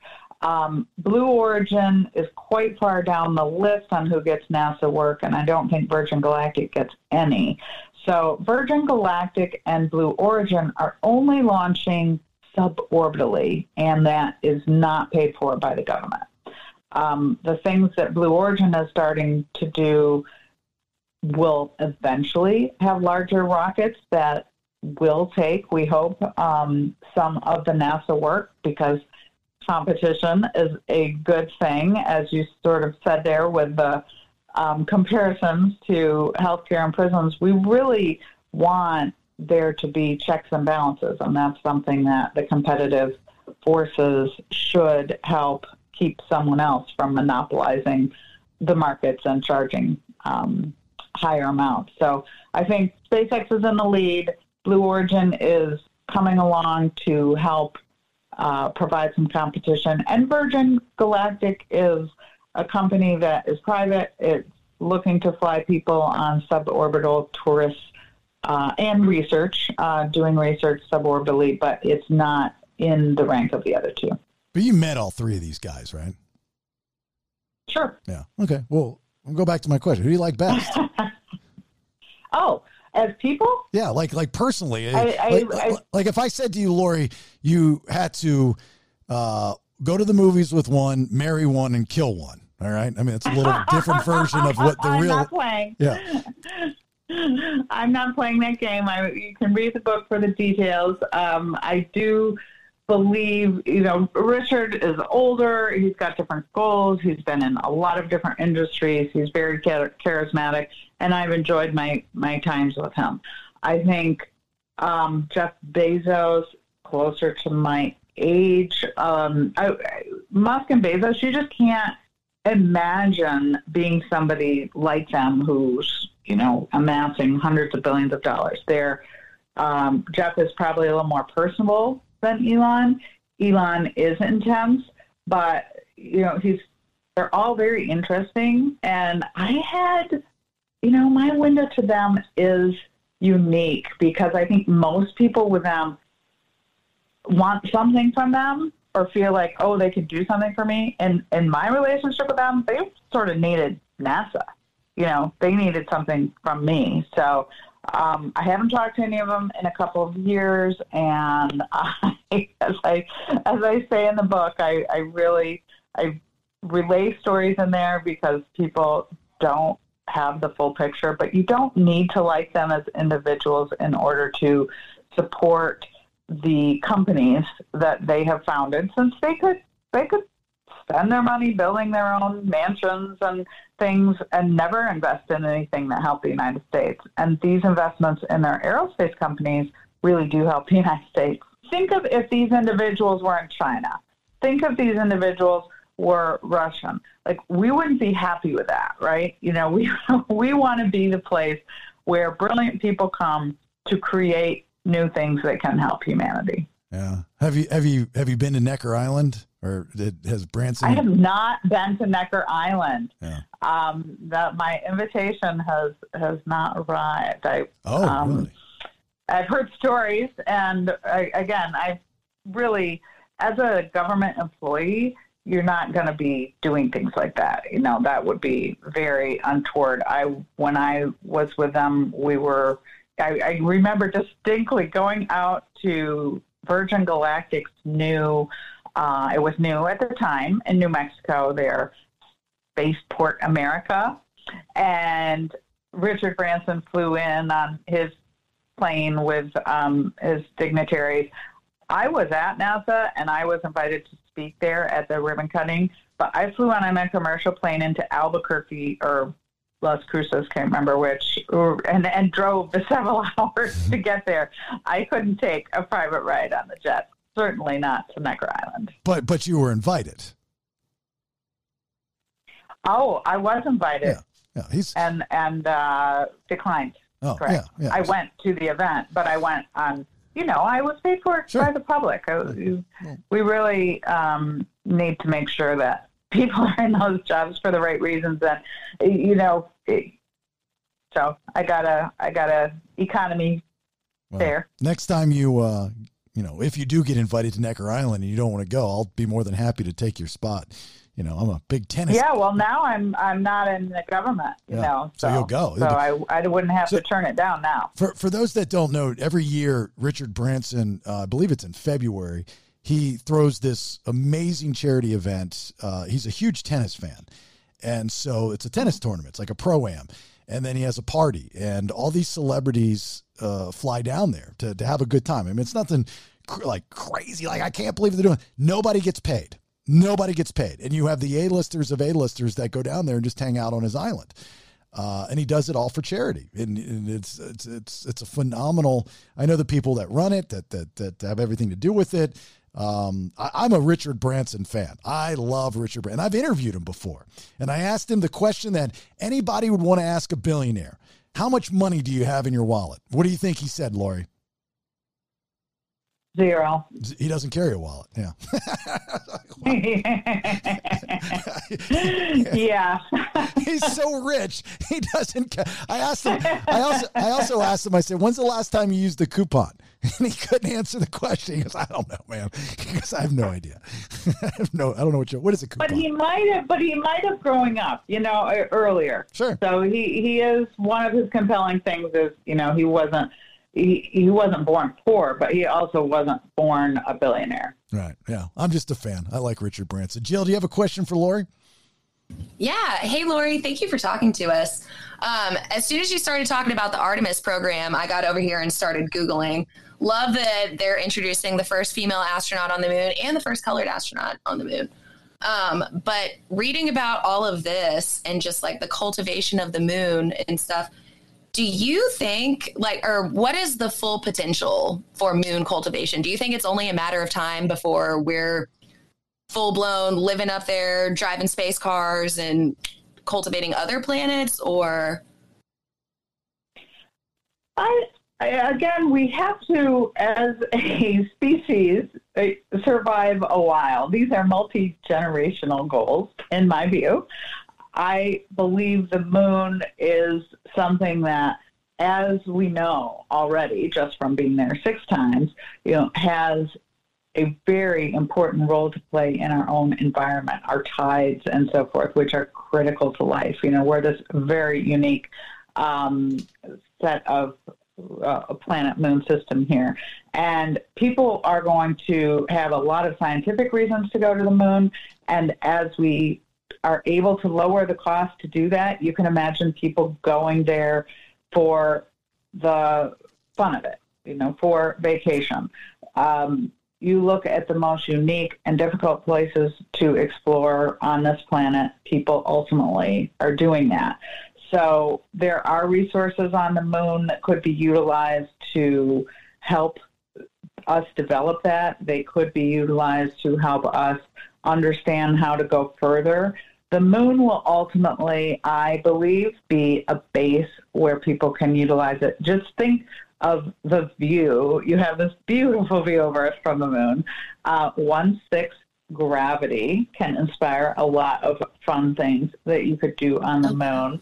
But most people who think long-term settlement, you have to go farther. To Mars is the closest planet we have where, at least in its 1/3 gravity, a thinner atmosphere, there are people who believe you could develop Mars for a longer-term habitat.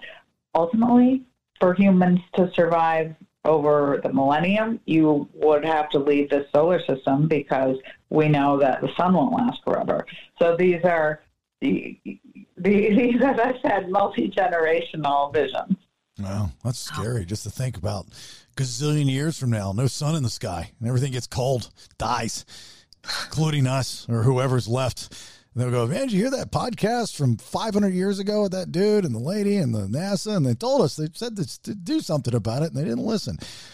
Nate, do you have another question for Lori before we wrap it up?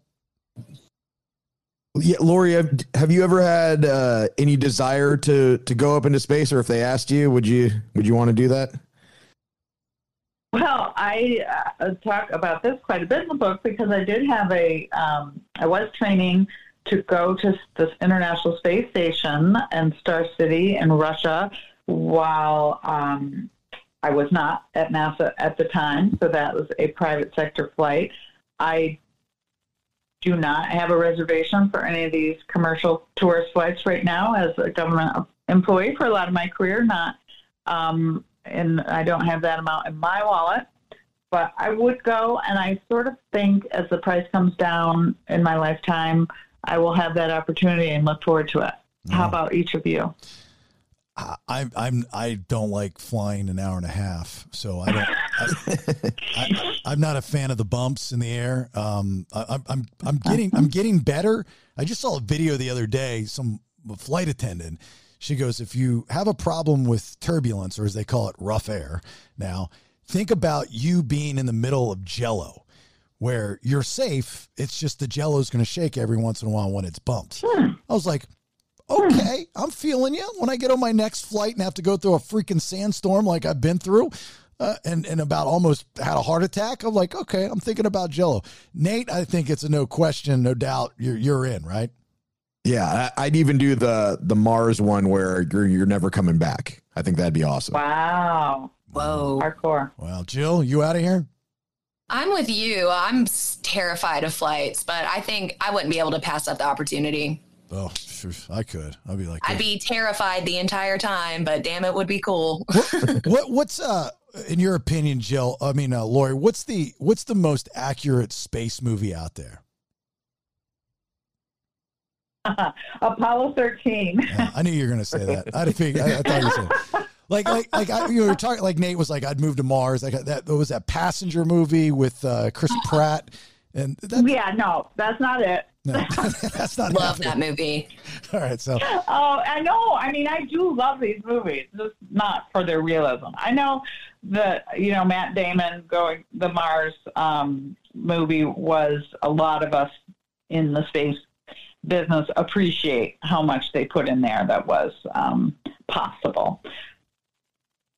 Armageddon. Gravity, not so much. Armageddon, no. Deep Impact, nothing. I loved Armageddon. Yeah. I loved Armageddon. Who cannot, it's interesting. That's not how NASA would react, but it's a great movie. Yeah. I always cry at the end when, what's his name? We've interviewed him. Gets off and he's like, excuse me, ma'am, I'd like to shake the hand of the daughter of the bravest man I've ever met. Oh my God. Every time. I just say it, I get goosebumps. Oh, Jesus, Mary. What do you say to people that say the moon landing was faked? What do you tell them? I don't really know how to best address that other than how many people would have had to be in on it. How likely is it that you could keep that a secret from so many people? Hundreds of thousands of people worked on the program, okay, but even those just managing the mission itself, it would be impossible.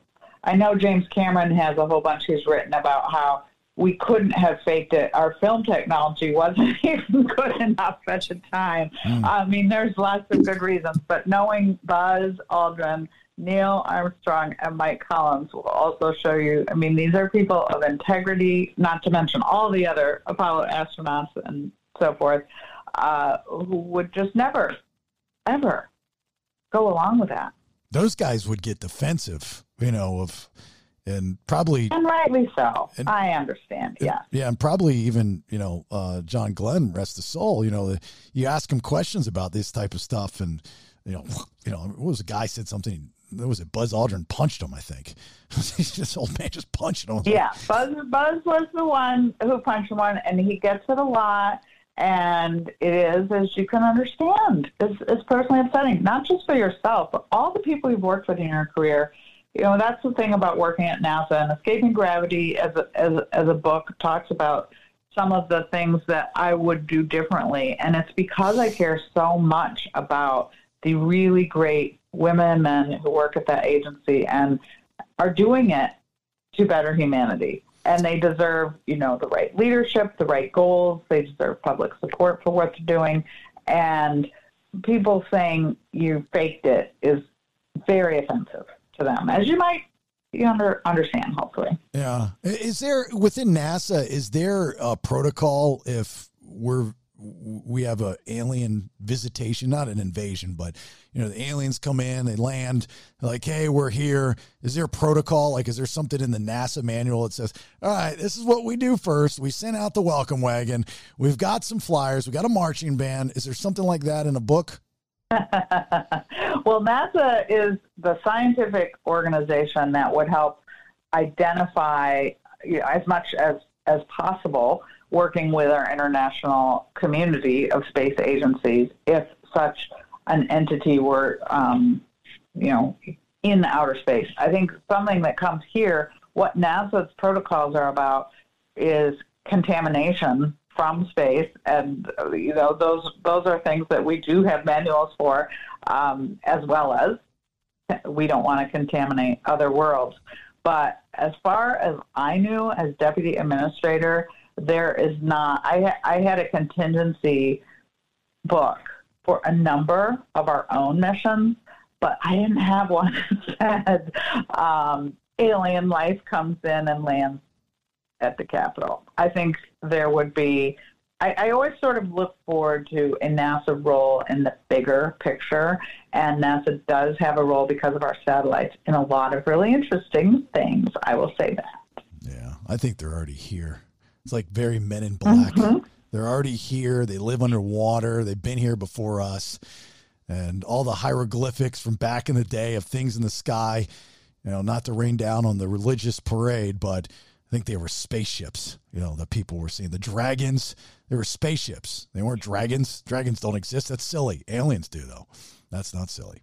That's just my thought. Lori, would you agree with that? I think it's very unlikely that we are the only life form yet that's ever evolved to the extent that we can do space travel. And so that would be, the key to being visited is, where are we in the evolution compared to other civilizations? And I think we're getting to the point, certainly the Webb telescope, that we're all excited about the results coming in here. First photos in the next few days. As we evolve to be able to see farther and to understand what we're looking at, I think it is quite likely we will run into other beings who have similar capabilities.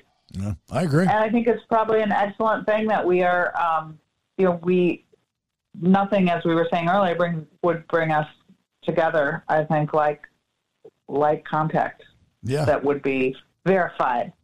There was just something about the patriotism that we're missing, the rally around, the last time, people post 9/11 was it. Unfortunately, we have to go through something as horrific as that. Even the Challenger explosion, the nation rallied around. But, my parents, your parents, when the first moon landing, I mean, that you couldn't get more patriotic during those days, and the administration and the space race and all that good. So it was us against Russia, that kind of stuff. It was good. That's good. It's good for the human soul. Anyway, the new bomb. But there were protests at the Apollo launch of people who did not believe that's where the government should be spending its money. So I have a chapter called Modern Myths, and the mythology of some of that is bigger than what happened itself. And look no further than someone like me who we were not even a part of that program and couldn't have been. So it's something that I believe continues to get better. We are, when we return to the moon, going to be doing it in a way that is hopefully more peaceful and more equitable. And that's something that hopefully even more people can rally around. All right. Well, the new bombshell book for everybody, Escaping Gravity, My Quest to Transform NASA and launch a new space age, is out. Buy it where books are sold. We have a good track record, by the way, Lori, of our audience buying books from our guests, which is astounding to me. Oh, excellent. Yeah, I think that's great. Former Deputy Administrator of NASA is Lori Garver. We can't thank you enough for all the time you've given us. That is fascinating information. So thanks so much for all the time, Lori. Thank you for having me. Hold up. Wait a minute. Let's hear from our sponsors. Look, my wife sells houses for a living, and she always tells her clients that are selling their house, if you want to upgrade your property value, you got to do something with the kitchen and or the bath. And you don't have to be selling your house to upgrade the kitchen and bath. It's just something nice to do, and it upgrades the property value tremendously. That's why I'm telling you about UCI Kitchen and Bath, which has been Atlanta's #1 cabinet, granite, and quartz fabricator, plus installer for the past 20 years, servicing all of Georgia, parts of Alabama, Tennessee, North Carolina, South Carolina, and Florida. It is a one-stop shop for you. You can pop into their showroom in Norcross, Georgia, and you can see their design team, meet their design team, and watch how they'll transform your kitchen and bathroom into this beautiful and functional environment to fit your personality, right? Plus all the latest trends. They've got displays there. So it might give you some good ideas. It's a one-stop shop. As I said, UCI Kitchen and Bath also provides installation, whatever you buy. Let's save you some cash. Mention the BS, you get 10% off regular priced countertops. So save some money. Mention the Bailey Show podcast, 10% off regular price countertops. UCIGranite.com. David Hawks, owner of Rockland Contracting, would like to thank all of you 2%ers for making this year such an amazing year for his business. Veteran owned, established in 2009, David Hawks is slammed, all because of you 2%ers. Specializing in deck design and build, also basement remodel, new HVAC installation, interior and exterior painting as well. So with Rockland Contracting so busy because of you, they're taking appointments for next year. Get a hold of them, 678-879-3867, 678-879-3867, or rocklandcontractingllc.com. He's also looking for anyone that needs a job. $20 an hour is where you start. Previous experience like deck building or framing a must. So you can get a hold of David Hawks, 678-879-3867. Look, I know what it's like to start up a small business and run a small business. That's what this is. What can you do to take the next step? Create Graphics can help you out with that. They're a full-service graphics company that specializes in graphic design, and they've got some really good ones in-house. Wide format printing and graphic installation. Specializing, again, in vehicle wraps, corporate events, interior and exterior events, graphic design, and apparel. A lot of the stuff of the BS podcast, if not all the stuff, comes from Create Graphics. CreateGraphics.net. That's CreateGraphics.net or 770-369-9962. That's 770-369-9962. Serving Metro Atlanta and shipping worldwide. Create Graphics, they definitely know what they're doing. Excellent customer service and communication in every project. Will get a one-on-one experience from start to finish. Again, Create Graphics with an X.net. Son of a bitch. I'll be loving you forever, just as long as you subscribe to The Bailey Show. Nobody is going to save you now. If you like what you hear, then get a full 7 days a week plus of new content by subscribing. PodcastTheBS.com. It's better than radio. And back to you, Jason.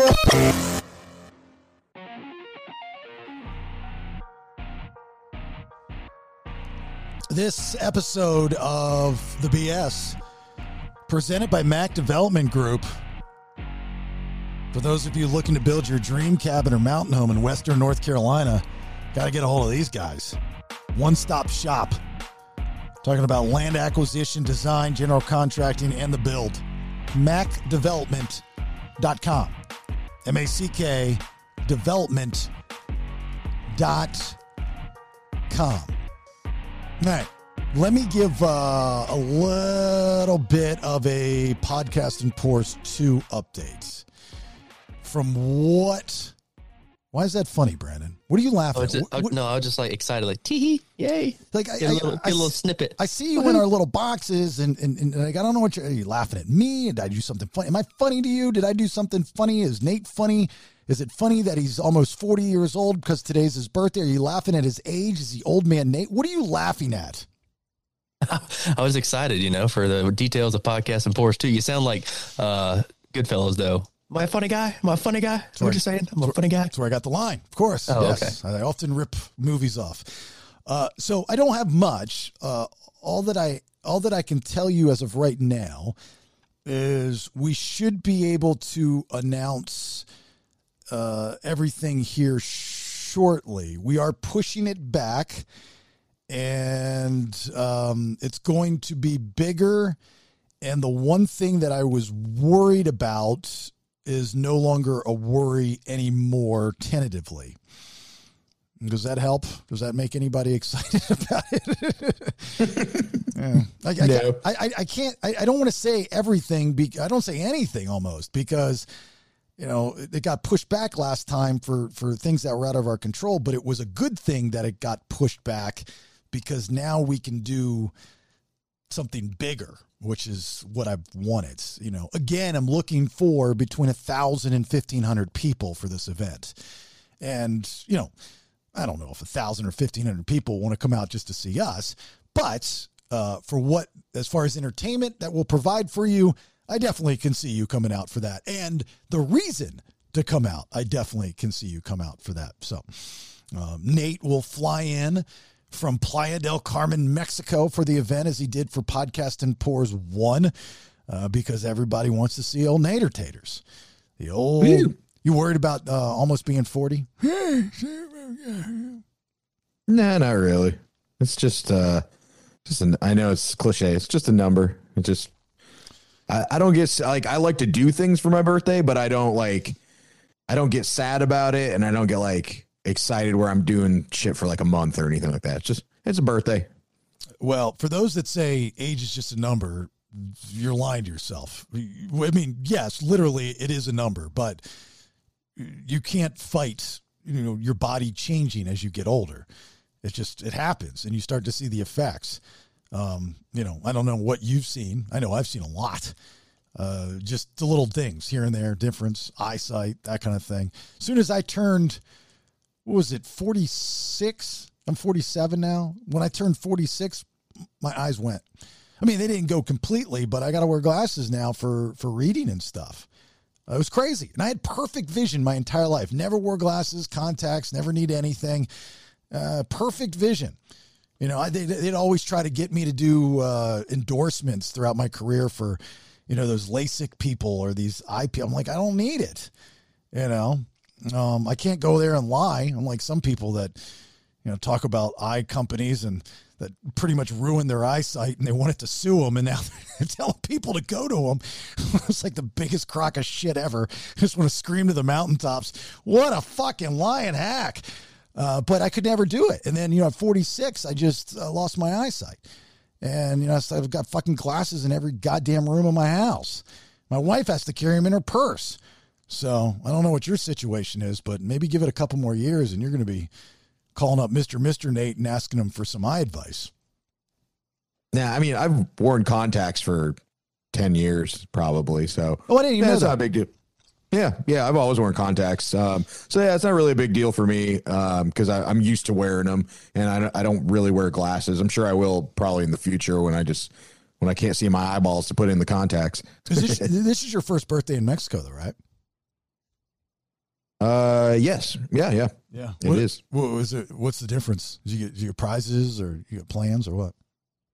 Well, no, I'm in Mexico City, and this morning I went on a hot air balloon.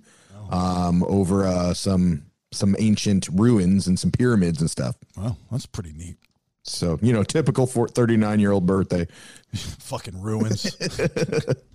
Well, those ruins in Mexico are fantastic. Like the culture, the history, everything about the past of Mexico and the Mayans and all that stuff. It's absolutely fascinating. I mean, you really could go back to the beginning of everything out of Mexico and the Mayans. I mean, the very fascinating. I mean, they were smart. It was a smart community of people. Yeah. Well, and that's what we don't really think about. Our country is only a couple hundred years old. These civilizations, same thing when I went to Egypt, these civilizations were around for thousands of, we can't even fathom, kings and rulers and stuff that ruled over the area that we lived in thousands of years ago. It just it doesn't compute for our country because it was so old or so young. Yeah, we think that we made it.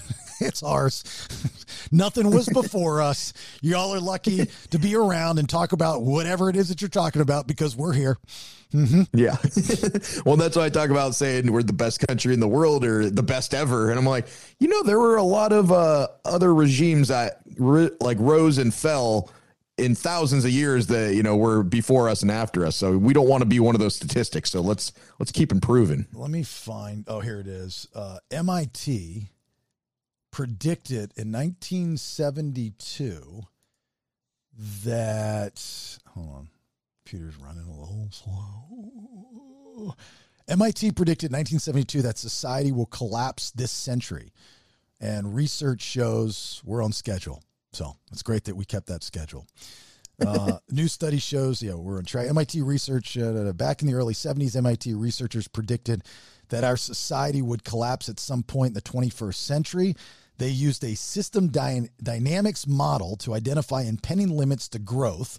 They found that our industrial civilization was on track to collapse in the century we are now living in because of over-exploitation of our planet's resources. Now you'll get half the world that'll read this story and say, you stupid tree huggers, that's a dumb story. It's just propaganda. Continue to go out there and use the resources. They're never ending. And then you got the other half that are like, guys, don't want to be the person that when it's all said and done that says, I told you so, but we're getting close. Sustainability and dynamic system analysis led at KPMG accounting firm Gayla Harrington decided to have a rerun of data to see if their predictions still held up. She found that they do. What's worse, she found the societal collapse is closer than ever within the next 2 decades, she says. Next 2 decades of societal collapse. On the brink of collapse. Different variables. She found the following 10 to be the most important. Identifying the key ones to which society hinges on, which would be population, fertility rates, mortality rates, industrial output, food production, services, non-renewable resources, persistent pollution, human welfare, ecological footprint. So it's not just about the tree hugger stuff for you non-believers in climate change. It's numerous things. Human welfare probably, in my opinion, being, they're all very important, but it's how we treat each other. And it's, you got to get along before you go along kind of thing, or go along before you get along, whatever the saying is right now, everybody hates each other. So that just, you have people that have no problem pulling out guns and shooting their fellow American or Canadian or whatever in, there was a fucking guy shot the prime minister in Japan, and they've got like one of the strictest gun rules in the world. Australia, there's something over there in Australia that happened. So people are just going fucking nuts, for whatever reason. Do you think they mean society collapse as like a whole or just like certain countries? I can't imagine everybody, like the entire planet just collapsing. I could see some certain societies maybe. It doesn't specify, everybody, this is a common cliche thing to see on Facebook now is like, I got to tell you, there's a lot of similarities between the fall of the Roman Empire and what we're going through in the United States right now. I got to tell you, are you a history teacher? No, I'm a plumber, but I've got to tell you, you keep shit like this in the White House, you keep fucking having a board, whatever, it's always the opposite of what's happening is what's to blame.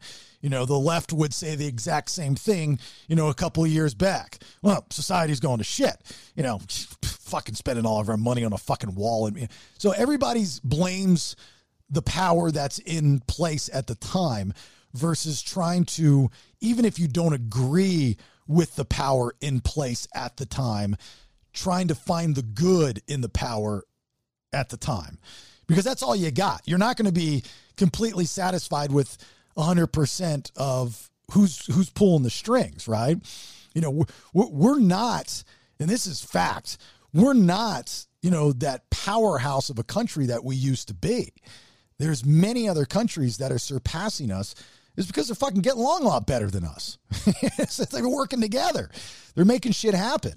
So who knows what's going to happen in the next couple of years. I just hope it changes. You need somebody that come into office to bring everybody together, that knows what common ground is, that just doesn't push what everything they believe as a single person on the masses.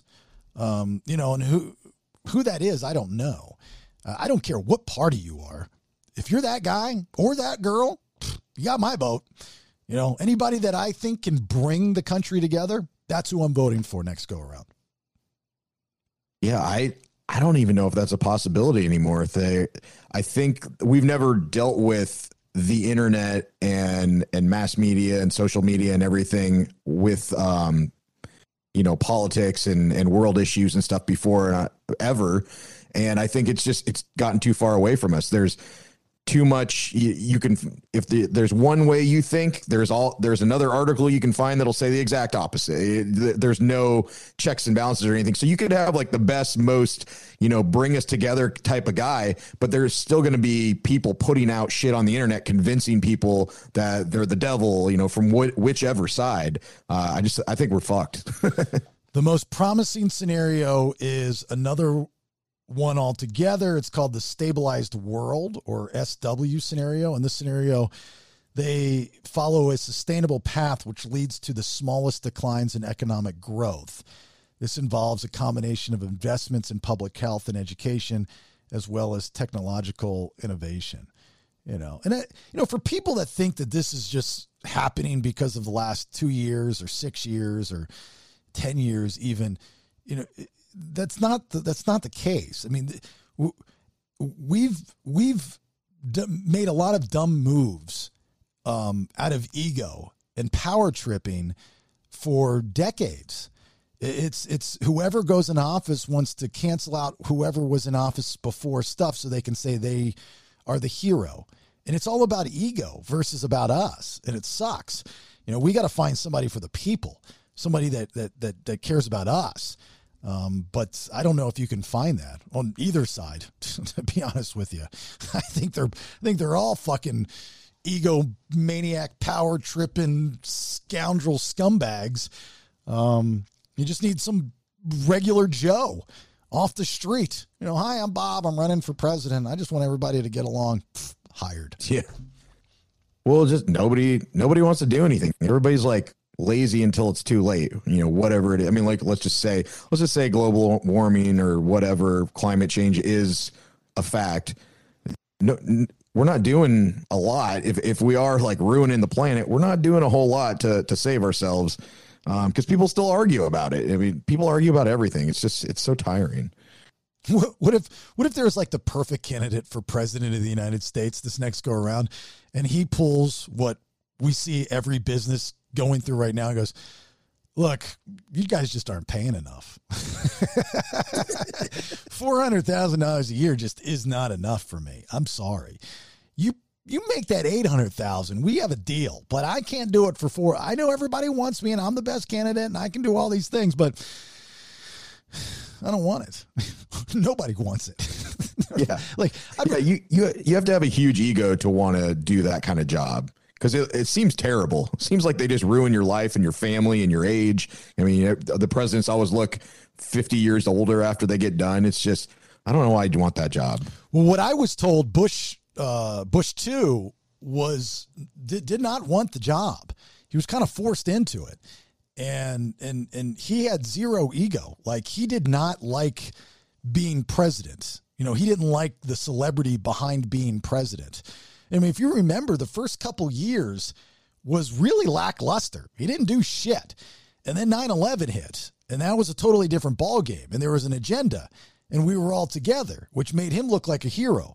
All the times he fucked up words and did stupid shit and yacked at, big dinners, that was just null and void. We had bigger problems on our hands, and we came together for that. But I got that information from somebody that was on his Secret Service detail. So they said that, they had done Secret Service for Bush Senior, Bush 1, Bush 2, Clinton, Obama, and I think Obama was the last one. Said Clinton loved to be president, though. Shocker. Hi, I'm Bill Clinton. Whatever his voice is. I don't know. I'm president of the United States. Big thank you to everybody that listens, whether you're a premium 2%er and you subscribe to the commercial-free plus episodes and the giveaways that we have, like the weekly Pontoon Brewing beer and so on and so forth, or just a listener of the podcast. You found us somehow, shape, form, or fashion. and you listen to the Monday through Friday commercial-filled episodes, either way, thank you. We just hit a milestone of 400,000 plus plays / downloads, whatever you want to call them, which has surpassed the goal that I had set. And maybe I was undercutting us or I don't know what the word would be. Estimating? Yeah, underestimating what we can accomplish, I guess maybe. But, I wrote a goal list out the day that I got fired. And one of the things that I put on the goal list was numbers as far as downloads and stuff that I wanted for the podcast. And we surpassed that in 8 months. So that's very exciting. And we still have four. Well, how much time we have? We have a couple months left in the year. We got plenty of time left in the year. Yeah. Like 5 months, 4.5, 5 months. Mm-hmm. So we're going to surpass it, which is great, which means that, for all the content that we put out, 400 plus thousand people have heard it. That to me is huge. To know that number is to know that's a real number. Radio lies to us, including the talent, mainly the talent, by making us think that more people are listening than what they are. Radio is broken down into demographics, which is the breakdown times 10 of the population. 7 million people in Atlanta, 250,000 are men 25 to 54, and you own 2% of that. Do the math. And you think that you have millions of people listening to you. You do not. I did not. It's very, very, very cloudy, I guess you could say. But to know that 400 plus thousand people have listened to us in the past 8 months on whatever episodes is really cool. Also for the advertisers to know that in 8 months if you've been with us from the very beginning, and some of you have, 400,000 people most likely have heard your brand, depending on how you advertise with us. To me, that's a big deal, right? Yeah, I mean, anyway, because what was the percentage you said, or how many podcasts are out there? There's 1 million podcasts. Like literally, there are 1 million podcasts, and if you have, I think the Edison research said, if you have 1,000 or more downloads per episode, then you're in the top 10 percentile. Yeah. So, I mean, we're beating out probably almost 1 million people. So that's pretty cool.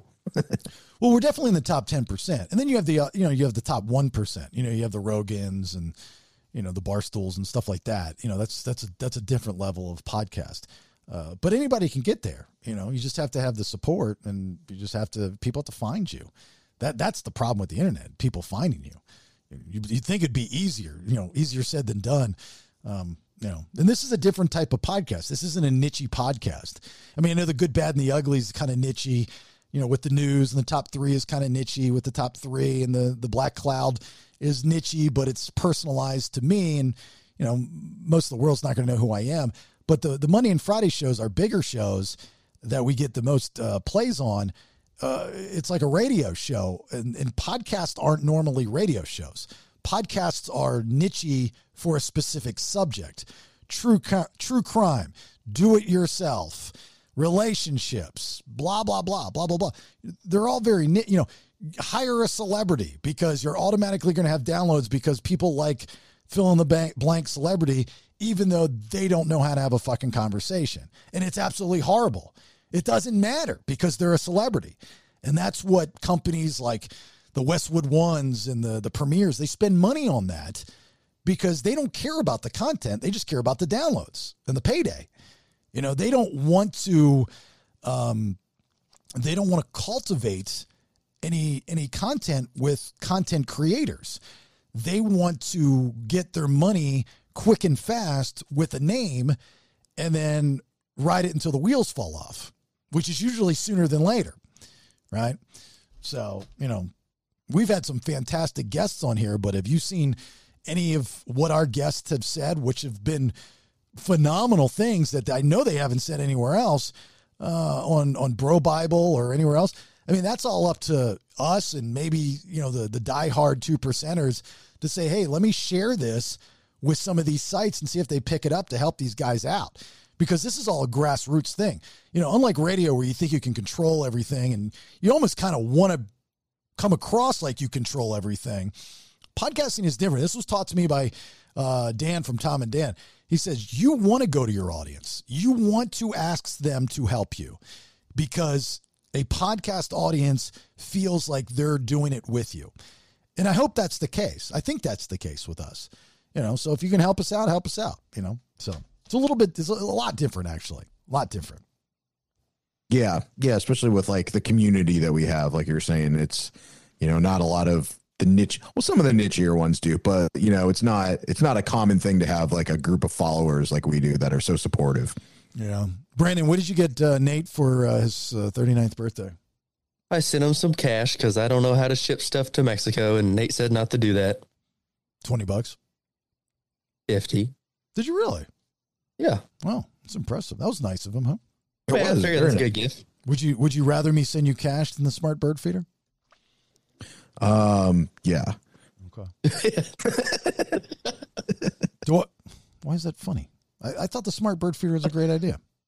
How many people do you know have a smart bird feeder? I'm sorry? How many people do you know that have a smart bird feeder? Well, would have been 2 if you said yes. Just saying, they're not in high demand, I think, for a reason. They're very cool, but yeah, well, that's the thing. They're going to catch on. We're going to go through a smart bird feeder trend here. Do you know how many people have bought a smart bird feeder because of me and posting it on social media? Amazon. 0? No, I think it's been at least 3. I mean, they're selling out. Amazon's on a back order of the smart bird feeders. Here's a true story. I was so excited. I'm still excited about smart bird feeder, but the day that I put it all together and I couldn't get off of it the entire day, I'm sitting there watching these birds eat my bird feed on my phone. I just thought it was the coolest thing. I actually researched how I could purchase like 1,000 of these things, like if I can buy them in bulk and resell them and get into the smart bird feeder, because I'm always looking for an investment. I was like, I want to get into the smart bird feeder business. I want to put my Court Caddy on it or something. You know, I was like, put the BS podcast on there. This is going to be great. But I decided not to go that route. Nate, would you ever run with the Bulls in Pamplona? Pamplona? That seems like something you do. Brandon, I know you do it. You're an idiot. I feel like I'd want to be at the front of the line, though. Yeah, I don't know. I'd want to do it, but I'd want to know I don't really know like all the rules or like the procedure. Like how far are you running? You know, like I see some of them will jump up into a window or up a balcony or something like that. Well, I'd need to know all the rules. I don't want to just get mauled for no reason. That's not fun. I want to make sure I have a running start or something. Or get mauled in general. I mean, like, no, I think it's the stupidest thing in the world. I just think it's the dumbest thing.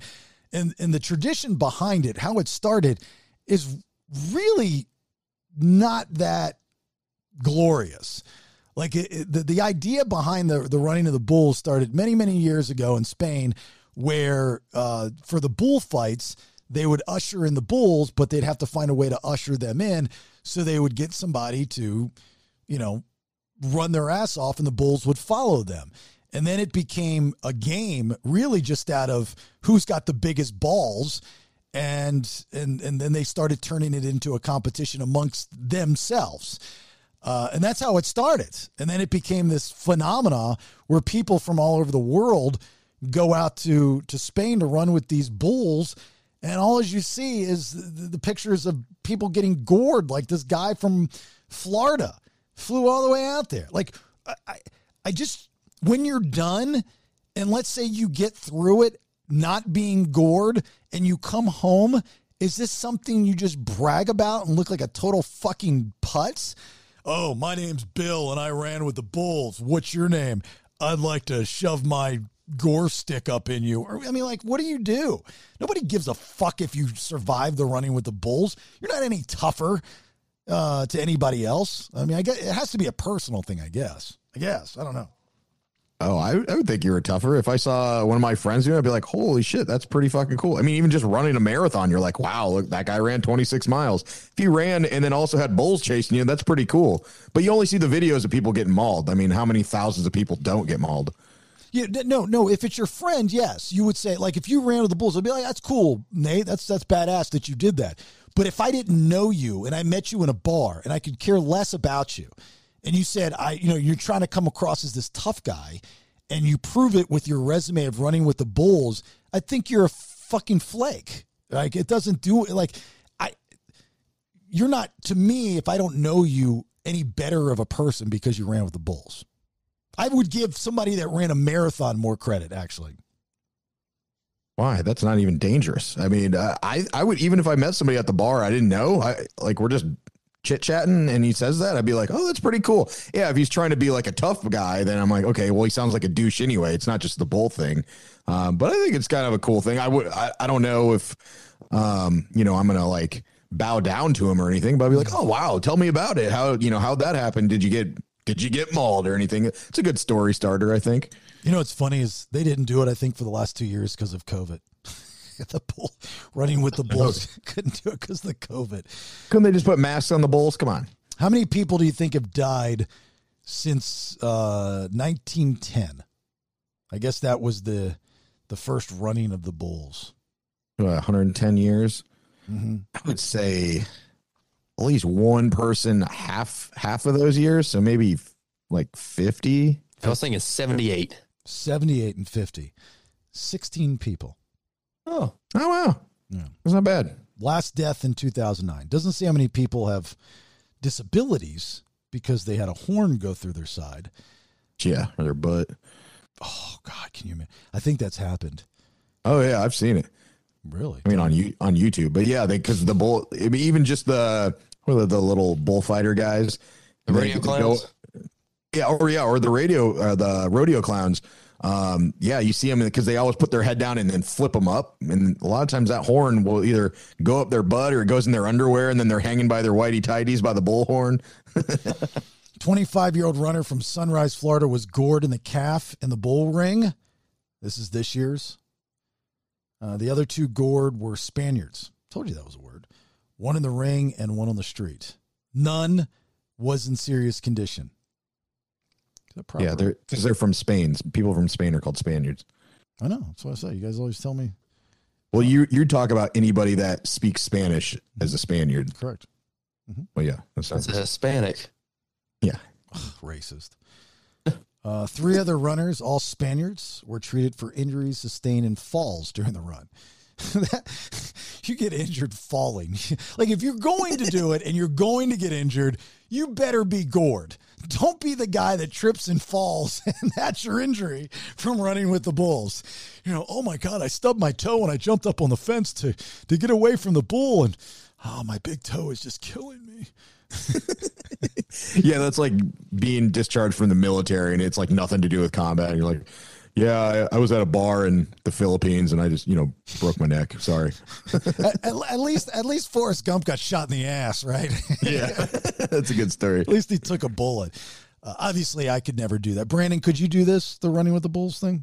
Well, I feel a whole lot better since only 16 people have died since it started. I feel like my odds are pretty good. Yeah. Well, you got to be smart, right? And jump on the fence if the thing's coming too close to you. Yeah, I've been around the cows a good bit. Actually, this one time we were like giving cows shots, bulls, and one of them come running straight at me, and I like sidestepped it and it smacked its head into this post. I was like, holy shit, that could have been me. Could have been you. Off. Yeah, could have been you, but it was not you because you're a survivor, Brandon Thrasher. Sidestepped that bull. Didn't they recreate their, I'm sure a lot of places did, but didn't they do one in Atlanta? I felt like we interviewed somebody on the radio that was trying to put this on in Atlanta, or at least Georgia. I don't know. I got the idea from back in the day for those that listen to me in Orlando, and even, I think I did it in Tampa, the running of the Boobahs. Boobah! Wish I had that sounder. Came from the running of the bulls. The whole bit, which was, Brandon, Nate knows what I'm talking about. Brandon, listen to this. One of the most ridiculous radio bits ever, but you can't tell me that anyone else was doing it. One afternoon, I was doing afternoons at WJRR in Orlando. there was a story of how PETA was trying to cancel the running of the bulls because it's harmful to the bulls, even though there's never been a report of a bull being gored. So I was taking shots at PETA during those days you could without being protested. And I somehow came up with the idea of, what would be better is this is again, men 18 to 34 rock radio back in the early 2000s. I said, it would be great as a bunch of women in their bras running around in circles being chased by, something. It's just fucking stupid. Anyway, I ended up doing it. I called it running of the, because I used to call boobs boobahs, and I had this sounder to go boobah, boobah. People I know, people loved you. You had to be there. And so we would get every year, we did this for years. We would get like 20, 30, 40, 50 women to get in their bras and run around, and I just have like characters from my show chase them. Who's the black guy that we had? He looked like Jamie Foxx, never aged. Great guy.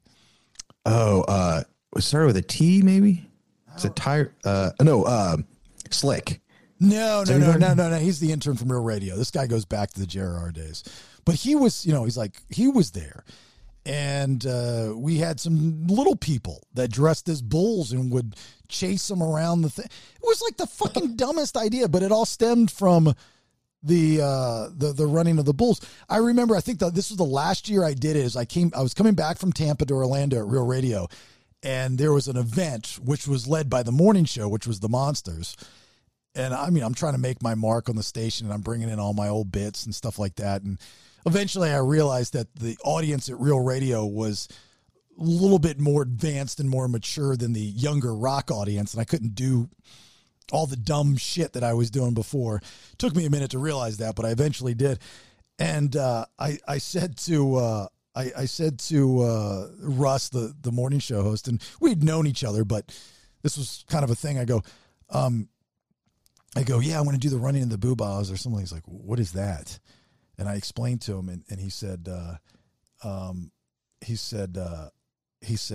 okay, I just don't get it. And I was like, oh, trust me, you'll get it when you see it.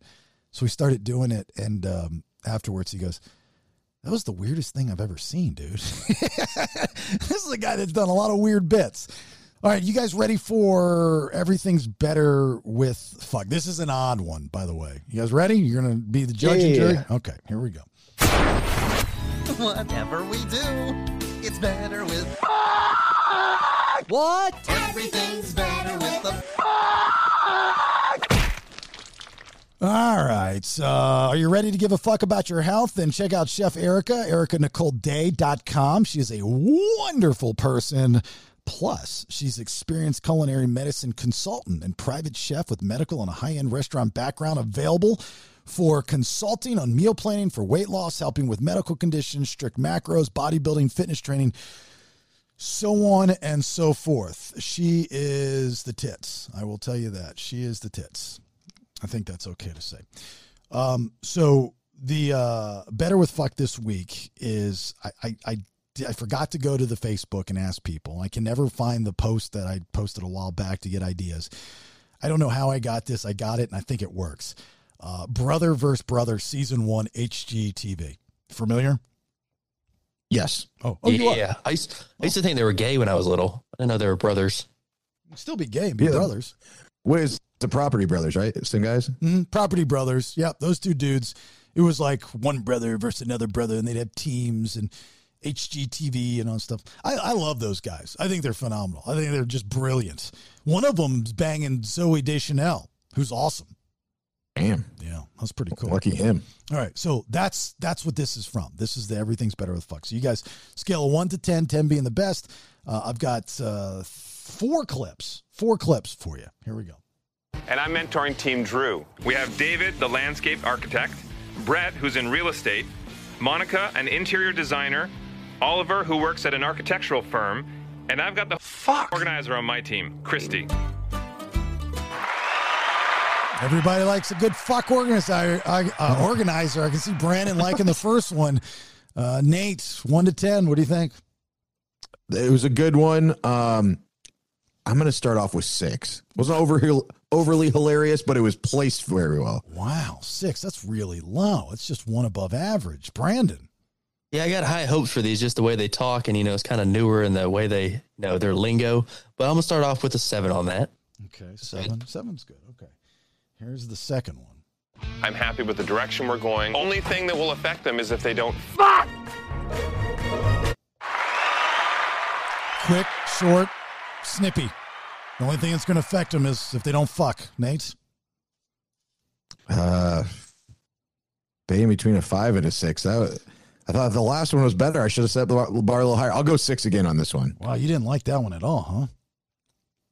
It was so fast. Yeah, well, sometimes they're fast. Brandon. Yeah, I was waiting for a little more on the back end there. I'm gonna have to give it a 6. Oh shit, man, I fucked up this week, didn't I? All right, here's the next one. Just want to smash some things down and fuck things up and raise the value. See, they're short this week. I like that one better. I will go 7 on that one. Right. I like to fuck things up too. All right, Brandon. I'm gonna go with a 7 also. Okay, well, that one's in the lead. We only got one left. Jesus, all right. The biggest question on everyone's minds was, Shannon. Where's Shannon? Everybody is absolutely covered in debris right now, and I'm wondering, where is Shannon? We need to work as a team, otherwise we're not going to win this. And where was Shannon disappearing to? Shannon's up. Oh my gosh, I love it. Oh, sorry, I missed the end, but I have a feeling that might win anyway. Nate, what do you got? Yeah, I'm going on 8 on that one, and I missed the end, so I want to hear it again anyway. So yeah, I'm going 8. I forgot I had an end. Brandon. Yeah, that was the best one. I'm gonna give it 8. All right, 8. There we go. All right, congratulations to clip number 4, and you get to hear it again. Here we go. The biggest question on everyone's minds was, Shannon. Where's Shannon? Everybody is absolutely covered in debris right now, and I'm wondering, where is Shannon? We need to work as a team, otherwise we're not going to win this. And where was Shannon disappearing to? Shannon's up. Oh my gosh, I love it. I love it. Oh my God, I love it. I love it. All right. Happy birthday, Nader Tater Vaders. Enjoy your trip. Enjoy your birthday in Mexico. What did the wife get you? She get you anything nice? No, we just decided we're doing our trip. So, I mean, she's going to take me out to dinner tonight, basically. So we're trying not to do gifts. We're just traveling. Do a little love making, a little Mexico love making. Arr, that's the plan. Arr, arr, arr. Pirate. That's my rar. Arr, arr. That's just Tiger King. Arr. Arr. Okay, so Nate, you got anything before we get out? Happy Friday, fuckers. There you go. Brandon. Watch out for rogue tiger pirates. There you go. Have yourself a great, safe weekend. If you're going to do some drinking, that's all well and good. But if you've had too much, don't get behind the wheel of a car. I've lost way too many friends like that. All right, thanks. Bye. Get off my lawn! It's old man Kevin, and the BS is done for right now. Please share, like, and support podcastthebs.com. It's better than radio. Now, get out of here.